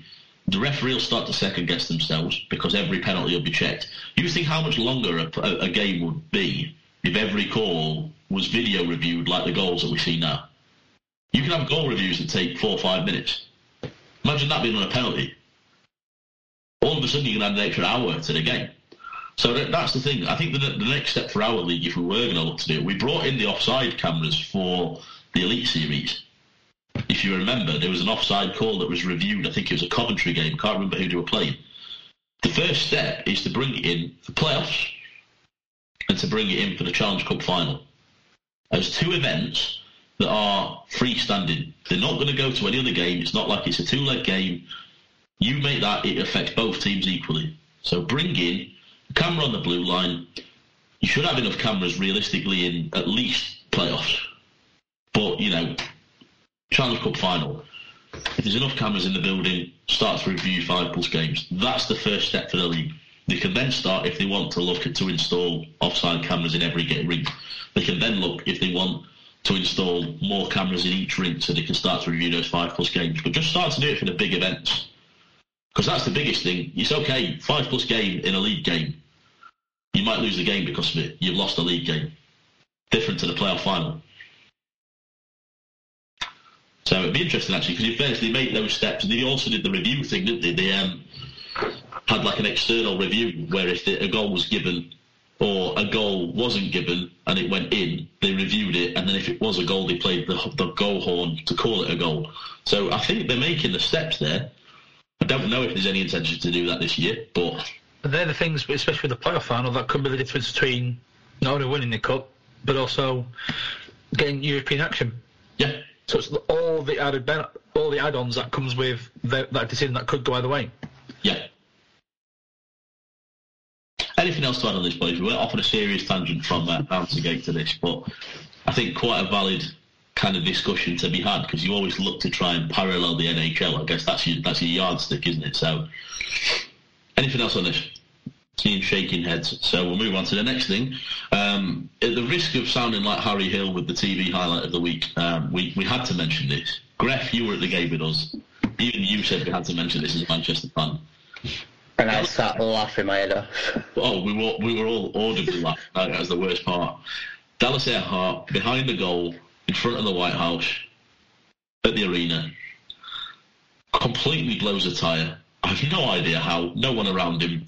Just falls over, pretty much face plants the boards behind the net, and it's just absolutely incredible. We we've been more audible about our reservations about Dallas Earhart, shall we say. We didn't have him on our 32-man roster for GB. It was just quite funny to see a blowout, completely just deck it in front of 7,000 people. Yeah, just brilliant. And then also to blow a tyre on the blue line moments afterwards as well. Just fantastic. It's like he scored, to which obviously you hated that even more because it was Dallas that scored it, but then it's like, you know what, I've done something good.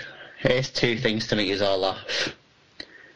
I think when he scored... It's like, oh, great. It's kind of give him with one hand and take him with the other. So he take him with the goal, but he gave the entertainment. Yeah, basically, yeah. I think my first words to you, Greg, when he scored was, I'm going to the toilet and to the bar. I was like, I'm done. That's it. But yeah. No, just an amusing thing that I think we instantly knew needed to be mentioned on the podcast. Have we got anything else on that one? It's not really a talking point. It's more just of a highlight. The next thing, boys, is another discussion. I think we're spoiling all the listeners today with the discussions that we're having. I've mentioned this previously, something that I think we need to talk about, which is top netminders in the league. Said previously that if any of the 9 teams, not Steelers, if we signed any of their goalies next year, I wouldn't be disappointed. And as the league goes on, I kind of come more and more to that conclusion, I think. And Starrett was obviously the goalie that was least tested in terms of games that we'd seen him play. And now I've seen him play more, I'd still stand by my comment that I would take any goalie in this league right now. I wouldn't be disappointed. There are goalies I'd have over other goalies, but if we signed any of them, I wouldn't be disappointed. So the question for me is, we'll go with the top, but for the time being, top 3 netminders in the league this year. I'll let the goalie go with it first. I'm not sure. CJ Mott, he's in the top 3.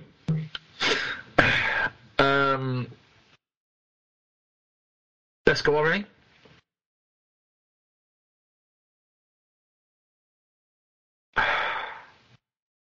I'm torn between Owen or Carruth. I'm not sure. Because they both have merits in... Owen faces a lot of shots, so he's ready every minute of every game.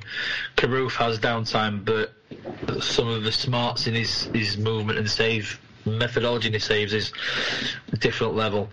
So it will go Owen. But you could easily bring Carruth. Apart from last week or so, you could easily go Stanovic. Apart from the last week and a half, you could easily go Brust. You could easily go Morrison. You could go Starrett. You could go Carr. We missed out Lindskog, I think the only goalie you've not mentioned. He's slipping down the ranking for me. Yeah. But that's just... He's slipping down with the rest of the Guildford team, to be fair. True. However, that way what we were discussing, you could say you could easily just mix them 3 up. And you could have a very genuine argument. So there's my 3. Go on. Now to the defender. Gref. I'd best goal for certain, as well as CJ Mott. That'd be for me. It'd be a toss-up between Owen, just because we all know what he can do, and then obviously this is his proving. With had not really much in front of him, he can stand on his head. Starrett plays pretty well. As an outsider, I'd put Rock would be pretty decent if he doesn't play like he did the other night for you guys. He's been pretty decent from when I've watched him. Yes. I'd love to have either of them on our Manchester team. Obviously, I'd love to have Ginner, but with his injury, it's not going to happen. He's done for the season now, isn't he? He is. I think that's a shame, that. His age, I think he's done. Yeah, that kind of injury. Out for the season. Considering he's done it once before as well. Yeah. It's a shame. For all his theatrics, he was a good netminder. Yeah. Still not giving us a top 3.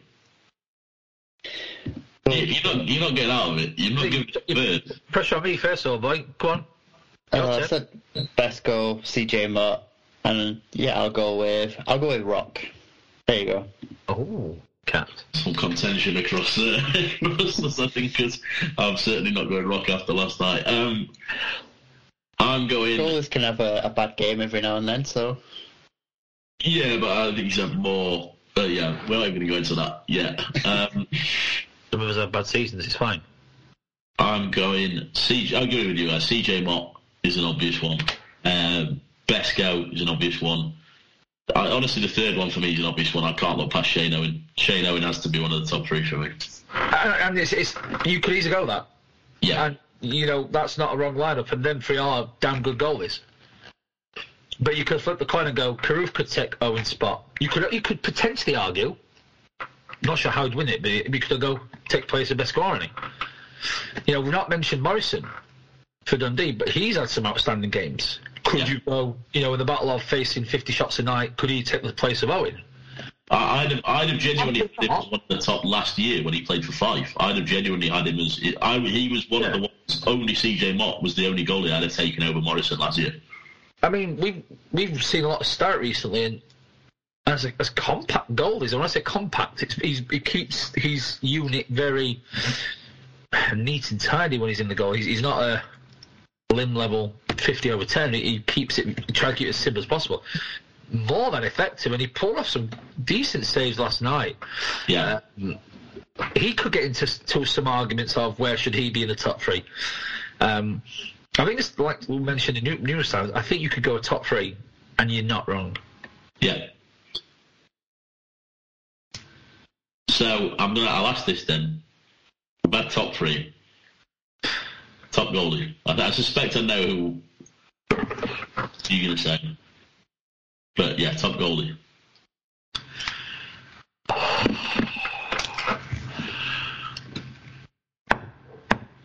Mott.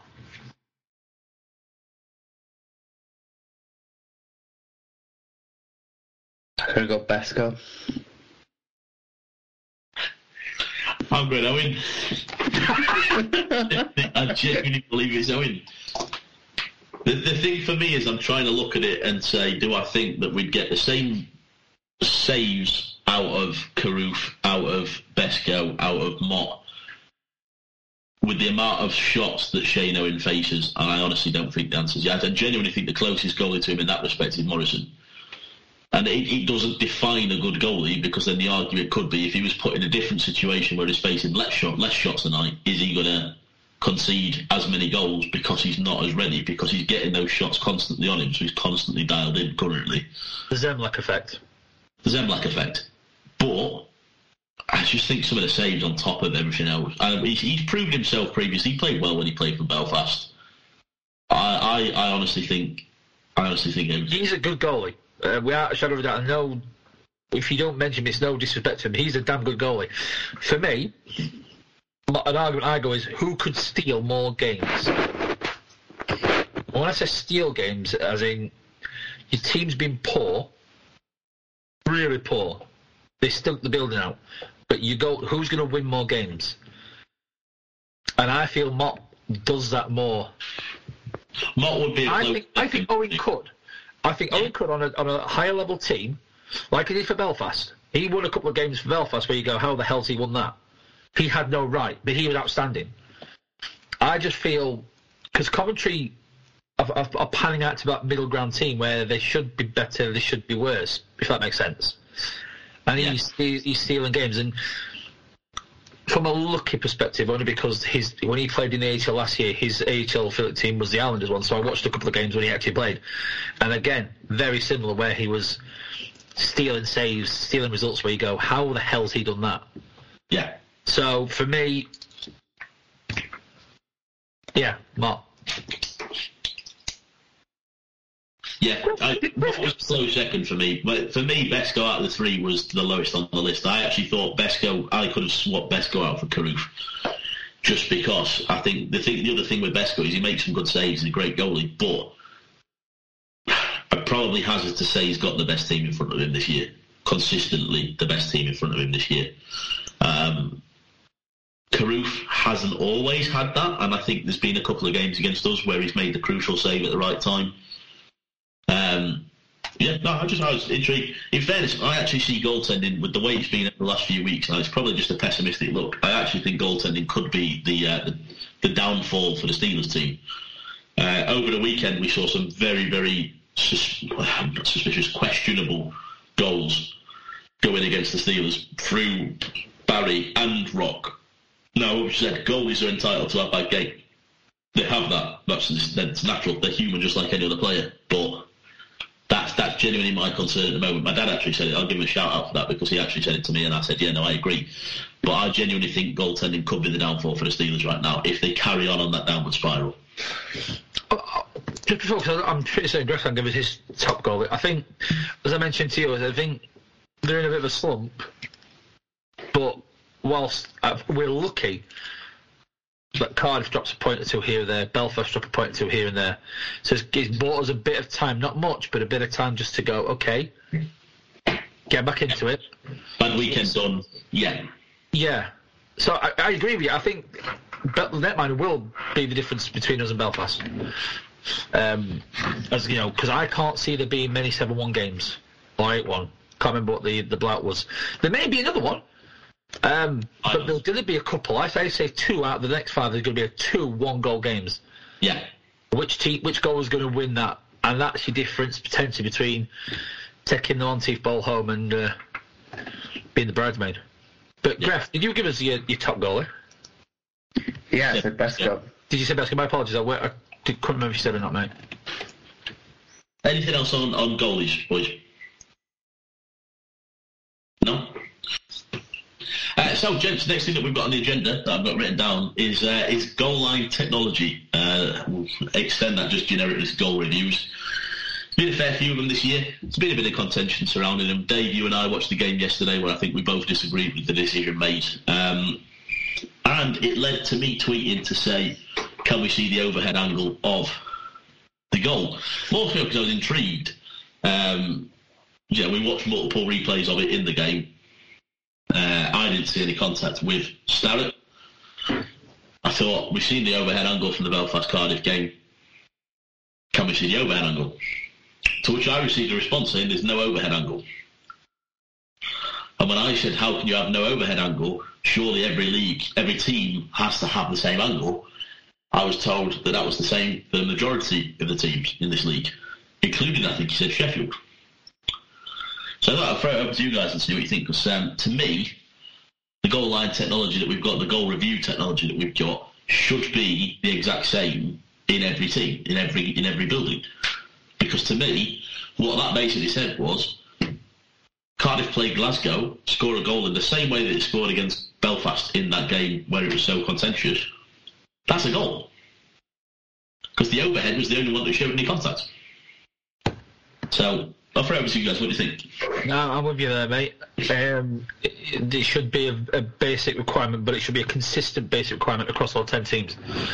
For me, if we're going to have goal line technology, it's not an argument discussion. If you're going to have that, I mean, it was delayed because of discussions with the venues to get the overhead cameras. So unless, for Glasgow, for example, because of all the issues they've had, and I'm not saying this in a disrespectful manner, but they just haven't got round to putting that back in. And with the greatest respect, that's not been the top of their priority, although you could say it should be. You're putting in a pro team in the building, they have certain conditions, you should tick them all off. And given also everything that's sort of the mess around with the COVID and the restrictions and everything else that's had, it's the one time you can kind of you can feel to go, there's a little bit of opportunity to give a bit of, okay, get it done ASAP. However, your stance should be bog standard. Every team, same cameras, same angles. No team gets an advantage, full stop. For me, there's no discussion about it whatsoever.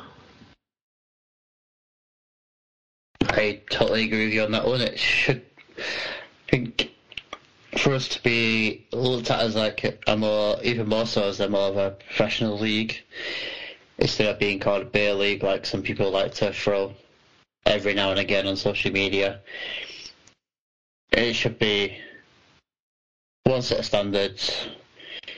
This is what you need for your goal line technology, and that's it. No ifs, buts, maybes. You do it.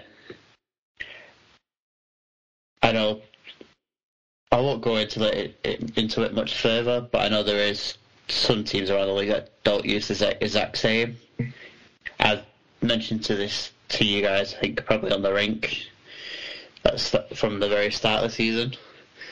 And yeah, it's shown that, yeah, some teams it's good for them, for what they've got, and some teams it's like, come on, step your game up. So yeah, I think yeah, it should be not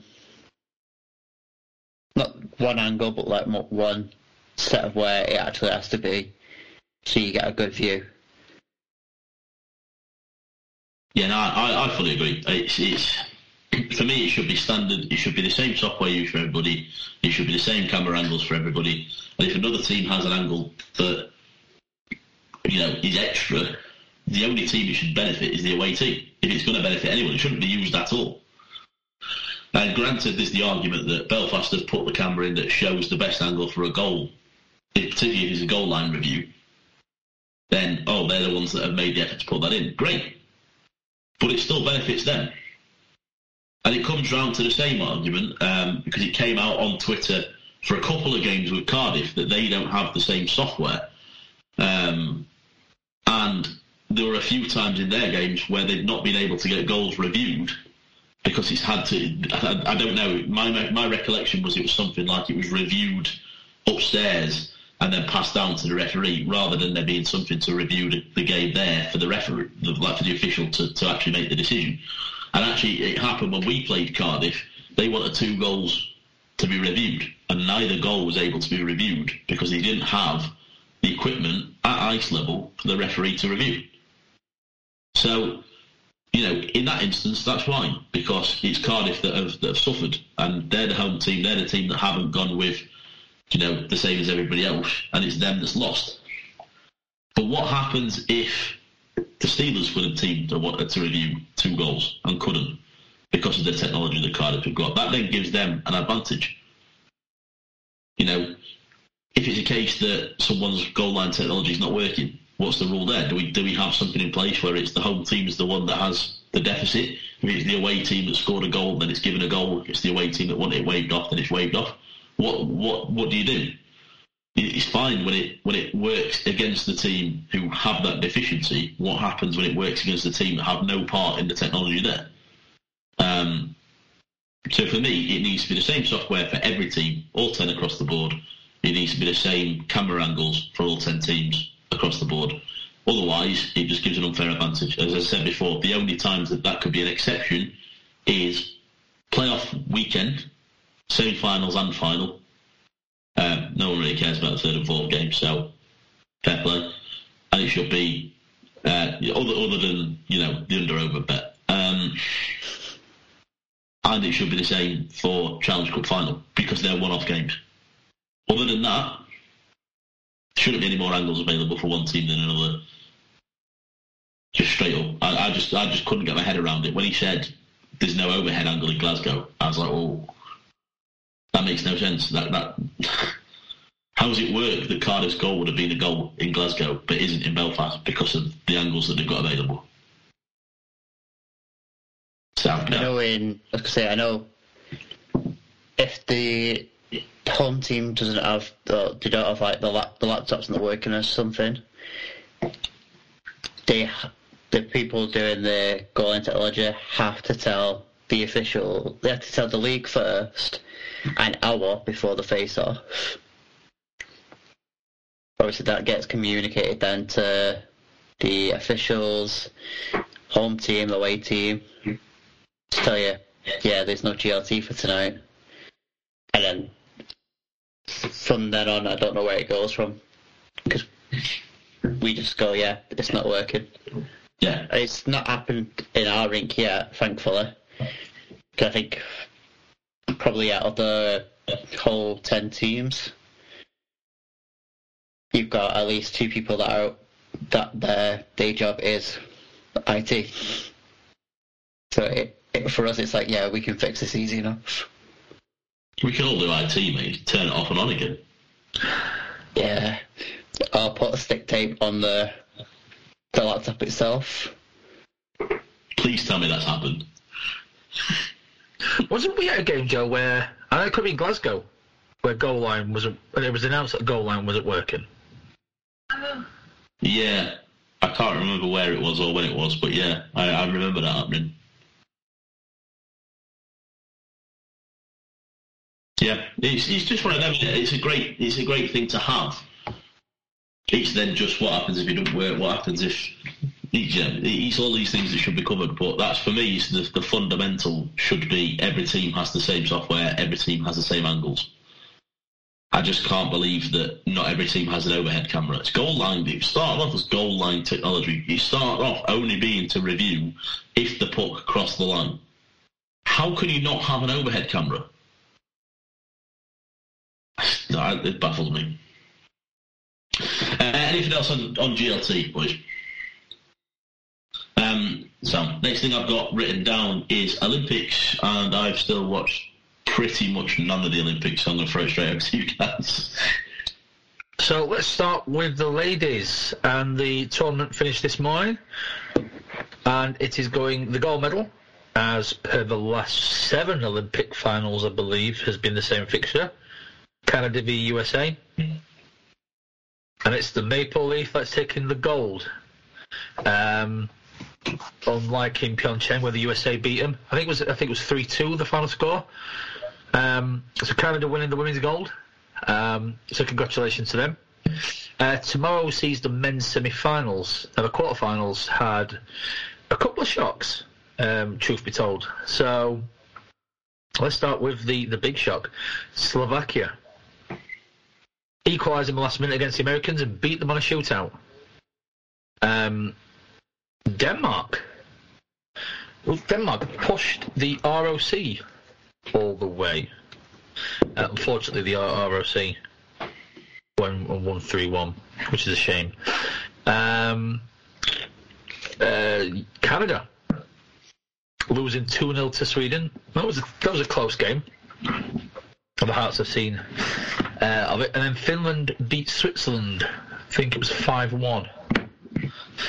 So the semi-finals, Finland, Slovakia, and Sweden, ROC, with the potential of the final of Turin in 2006 being repeated should Finland and Sweden win, which obviously was Lundqvist's gold medal in his first pro year in the NHL.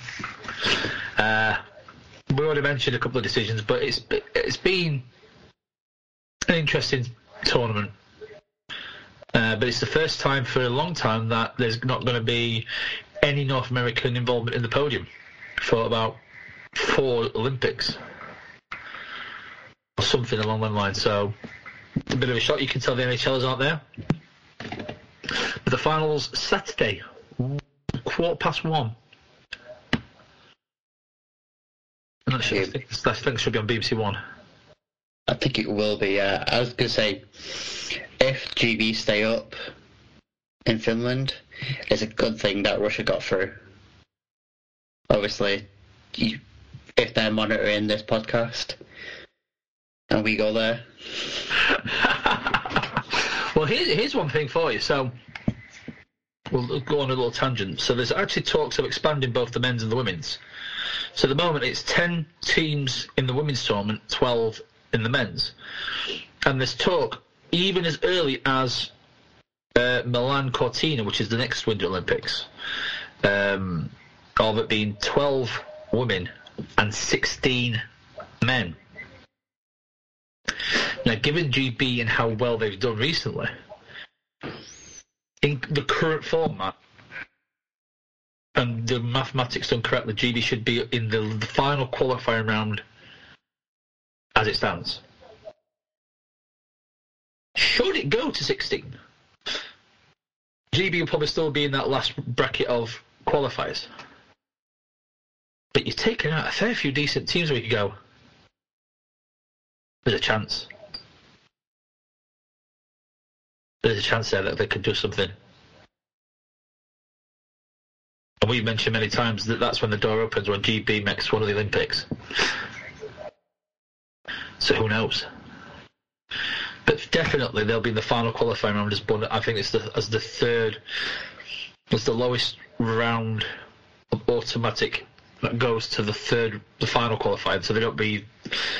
So as Hungary beat GB in Nottingham, they was the fourth seed in the final round. Will be the third seed. I think that's going to be, if that goes ahead and we make it to the Olympics. And obviously, for example, us four, to include Stafford on this one, that'll be how we felt when it was when we went to World Championships in Slovakia. We were like, we're actually at the Olympic Games. Who'd have thought? It'll be a return visit as well to Cortina, where GB got knocked out in an Olympic qualifier for Pyeongchang. They got dipped out by the Italians in the old rink in Cortina, which is an interesting venue. But they're building a new rink to host the tournament and upgrading the current one. So they've got two rinks to use both, because I think that's the requirement, so you can have games on at the same time. But what a trip that'd be. Can you imagine? We've also spoke about the implications as well. Like we think that it'll be the way that GB hockey breaks into the BBC if we have that Olympic coverage. So it'd be huge. I mean, that's an understatement as to how huge it would be if it happened. So at this point, we can but hope. But yeah, interesting to see no USA or Canada in the semis. That's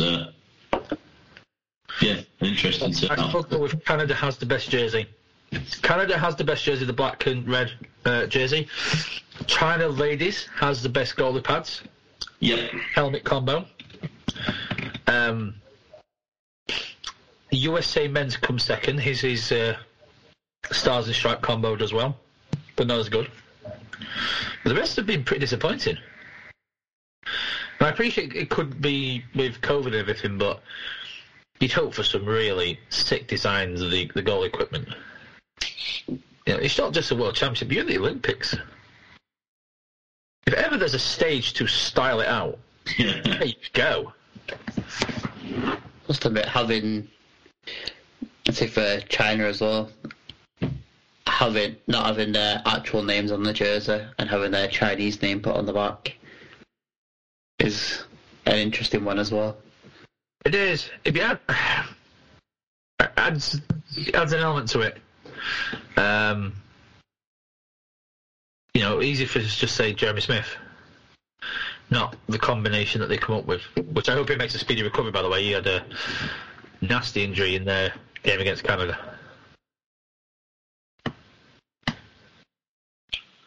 Not really much more to add, boys. It's yeah. No, I say I've not really watched much, to be fair. It's been not the easiest thing to watch all the time. It's not always been on the BBC. And on top of that, I'm sat at the desk at work every day, so it's not been the easiest for me to watch. But yeah, here's to hoping that we see GB there next time round. Here's to hoping that we see some better goalie pad designs next time round. Yeah, on to the finals. Let's see if we see a fully Scandinavian final. Anything else on an Olympics, boys? No, I'm just shaking your head. So, jump back to domestic league. Obviously, no Stafford stats or stories today. We do have his predictions, so we'll have a full round of predictions. I'll go from last week, just quickly, and I'll say quickly because we didn't do well, boys. Do we ever? In other news, water's wet. In, 1, 2, 3, 4, 5, 6, 7. You got to scratch one off because it did get played. 14 games, if we take into account the one game not being played. 14 games. Gref, you got 4. I got 6. Dave, you got 8. So, Dave taking the win on that one. 6 and 4 is pretty dreadful. Let's see if we can do any better this week, boys. Predictions is the last thing on the agenda. Starting with Saturday the 19th, we've got Belfast v Fife in Belfast. So I'm going 4-1 Belfast, and Stafford is going 5-1 Belfast. And I'm going 5-2 Belfast. I'm going 4-3 Belfast in Reg. Manchester Sheffield in Manchester.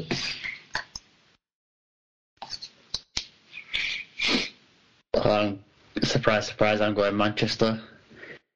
And I'm going 4-3 in overtime. There's always one. Andy has gone 4-3 in overtime to Sheffield. I'm going 5-2 to Sheffield. I'm going to go 4-2 to Sheffield. Glasgow Dundee in Glasgow. So I've gone 3-1 Glasgow. Andy has gone 4-2 Glasgow. I'm going 3-1 Dundee. I'm going 3-2 in overtime Glasgow. Coventry Nottingham in Coventry. Stafford's going 3-2 Nottingham in overtime. I'm going 5-2 Nottingham. I'm going 4-2 Nottingham. I'm going 4-2 Coventry. UCAT. Last game of Saturday, Cardiff Guildford in Cardiff. I'm going 5-3 Cardiff. I'm going 4-3 regulation Cardiff. And Andy's going 4-2 Cardiff. I'm going 6-2 Cardiff. Sunday the 20th, Nottingham, Belfast in Nottingham. So Andy's gone 5-3 Belfast. I'm going 3-1 Nottingham. I'm going 4-2 Belfast. I'm going 4-3 in overtime. Nottingham. Sheffield Cardiff in Sheffield. Kind of, I don't know, prequel to the Challenge Cup. I'm going 4-3 Sheffield regulation. Andy's going 5-3 Cardiff. I'm going 4-3 Sheffield, but in overtime. And I'm going 4-3 Cardiff in overtime. Guildford Glasgow in Guildford. I'm going 5-3 Guildford. And Andy's going 4-2 Glasgow. I'm going 4-2 Guildford.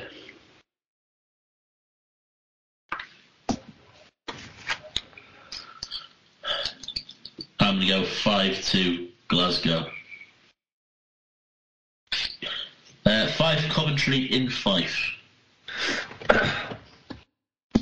Andy's going 3-1 Coventry. I'm going 4-3 regulation Fife. And I've got written down the exact same as you, Dave. 4-3-5 in regulation. I'm going 4-2 Coventry. Last game on a Sunday, Manchester Dundee in Manchester. Andy's gone 3-1 to Manchester. I've gone 3-0 Manchester. I've gone 3-2 Dundee. Regulation. Do we know any more about Bakashura? Did he play the following? I can't remember if you guys played the following day. No, we didn't play the following day, but he didn't play yesterday against Nottingham. It was Downey, isn't it?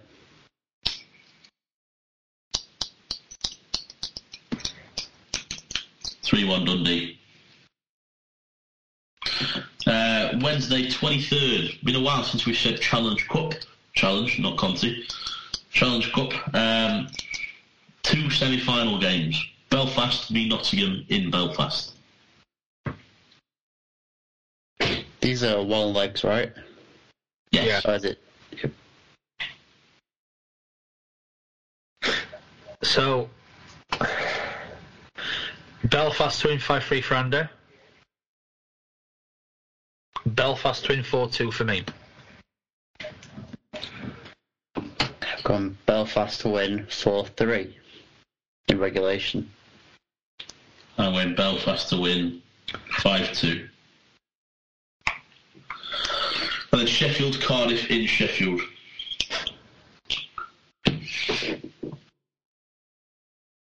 (3-1) Sheffield for me.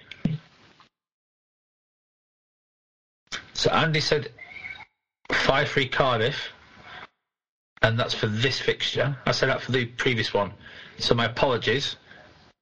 He said Sheffield 4-3 overtime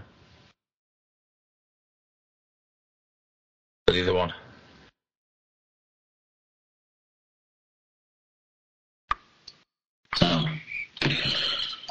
I'm going to go 4-3 overtime to Cardiff. And I'm going to do 4-3 overtime to Sheffield. That's it, boys. Unless I've missed any. I know I missed some last week. I think that's it. So, no more predictions. I think we've done our usual and delivered with the length of the podcast. So I think it's about time that we wrap this one up. Any other business, gents, before we call it a day? I've just got one very quick one. Nice little thing from the Czech Republic in honour of the big man's 50th birthday. They've that is Jaromír Jágr. They've issued currency with his name plastered all over it, 50 crown, which is roughly just over £2. Currency. So very rare you get hockey players that actually has currency named after them or have that person on there. So it has him, it has the triple gold club badge on there, and it also has the scenes when they come back from Nagano with the gold medal in the old square in Prague on the other side of the note. So that's a little cool thing to get some currency rename on it. So pretty unique for a hockey player, like you say. I think we might have to try and get some of these notes, boys, for a couple of quid. Oh, do you mean that means you have to go to Prague? What a shame. What a shame. Is this a permanent thing, or is this just a part-time? I don't know.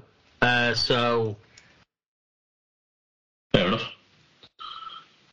I know that I read something earlier that was like Mario Lemieux got in contact with a Czech newspaper and basically said, like, I remember him coming in as an 18-year-old in Pittsburgh. It wasn't long before he was like a star player winning back-to-back cups. He basically asked them if they could pass on his happy birthday to Jaromír Jágr via the newspaper.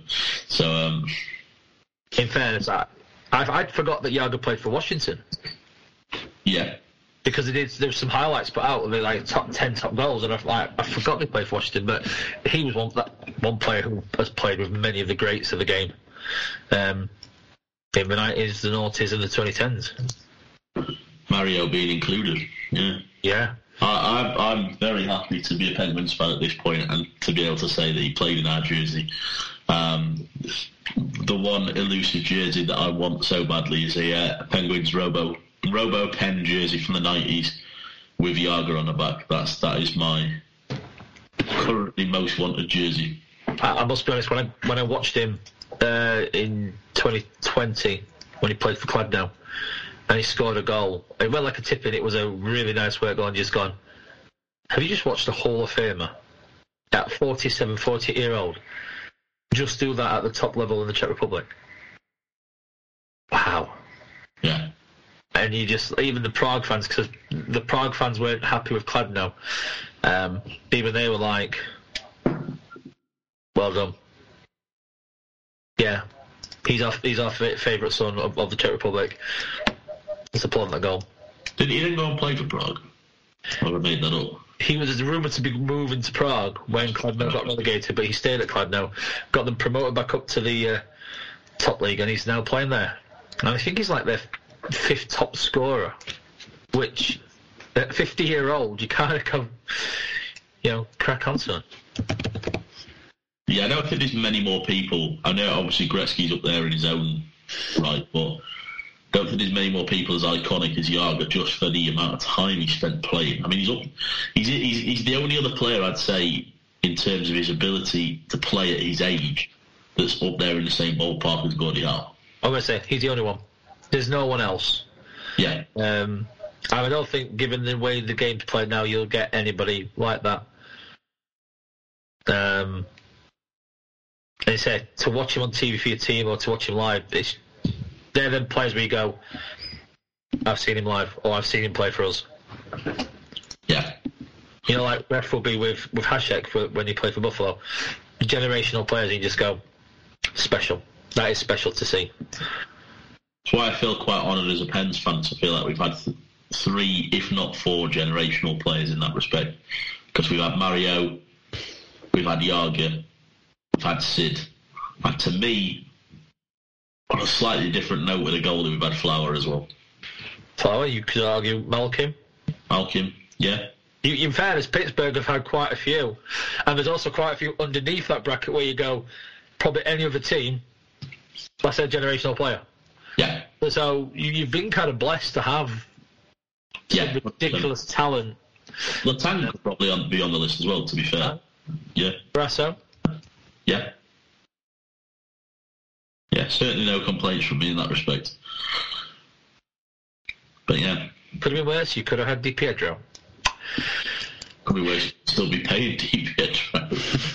I think we stopped paying him now. I don't think if we haven't, we've only got like a couple of years left. It's like when you set up a deal to pay for a car, and you just using Clark. You misread the fine print, and when you think in 5 years it's 15. Oh. Yeah. Can we? Oh no, we just need to track back to the using Klarna. Yep. Oh God. Yeah, you stopped paying him 2021 season. Right. I mean, still. When did he stop playing? 2013, 2014 with injury. Surprise. That's incredible. The buyout, or actually no, the cap hit's not actually. Let me scroll down a bit. Thanks to Cap Friendly. So it's not counting towards cap. 2028, 29 is when you're just giving the 1.5 instead of the 4.5. Oh, so what his contract should have been. So they're still paying him, it's just not counting as a cap anymore? Yep. Oh yeah, that finished a while back. One of the many crazy contracts Garth Snow did for us. Thank you very much. You are very welcome. Wrong podcast. On that note, boys, I think we're going to draw a line under that one. Any other business other than that? No? So, gents, end of another good podcast. I reckon, I'm trying to guess this because obviously we've got the interviews to add in. I reckon we're around about the 2.5 hour mark, so good going as always. Gref, thank you very much, sir. We will be seeing you this weekend again, so I feel like we're 2 weekends on the bounce. I know, I can't wait. I mean, this one's going to be a home/away game for me as well. It is. No, that's true. That is very true. But yeah, I'm looking forward to seeing yourselves on Saturday. And then hopefully we can rectify last week's game. Hopefully I don't get 2 minutes again. Yeah, you goon. Oh well, worth it. Hopefully I don't get injured as well. Yeah. Yeah, thanks. Hopefully you can walk at the end of this one. Yep, definitely. Anyway, thanks to anyone that was listening. As we always say, the real MVPs. Thanks to Joe, to Dave.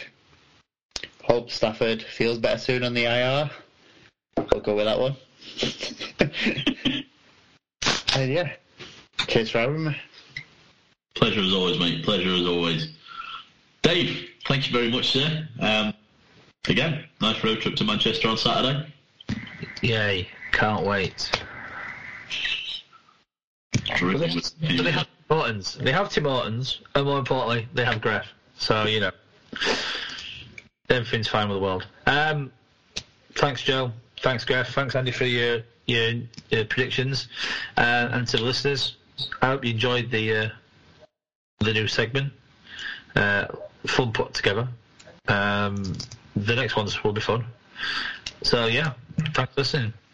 As Gref said, the real MVPs, the real GOATs. To you guys. Yeah, 100%. Now, gents, thank you very much. Pleasure as always, like I say. Always good to bang heads together on a Thursday and talk some hockey. I think this might be the first time we're signing off pre-12 o'clock. I've usually got an NHL game on by this point, so pretty good going, to be fair. We actually set off relatively quickly today and got going. So, but no, thanks to you both. Another enjoyable episode to record. I think you'll both agree. Andy, thank you very much for your predictions. Hopefully we'll see you back next week. And gents, like you've already said, thank you to everybody listening up to this point. You know, it's the listeners that we do it for. We didn't actually ask this week for any questions or things like that, I don't think. So we'll get a bit more active on that, but I think we will probably push for time as it is anyway. But yeah, thank you to everybody listening. We'll chuck it out there for questions. If you want to follow us on social media, it's at MSN Podcast on Twitter and Instagram. It's My Fantasy Zamboni Podcast on Facebook. And we've got the My Fantasy Zamboni discussion group as well on Facebook. So if you've not been added to that already, you should be able to add yourself through our Facebook page. If not, drop us a message and we'll get you added as soon as we can. But yeah, if you've got any questions in the meantime, don't wait for us to ask.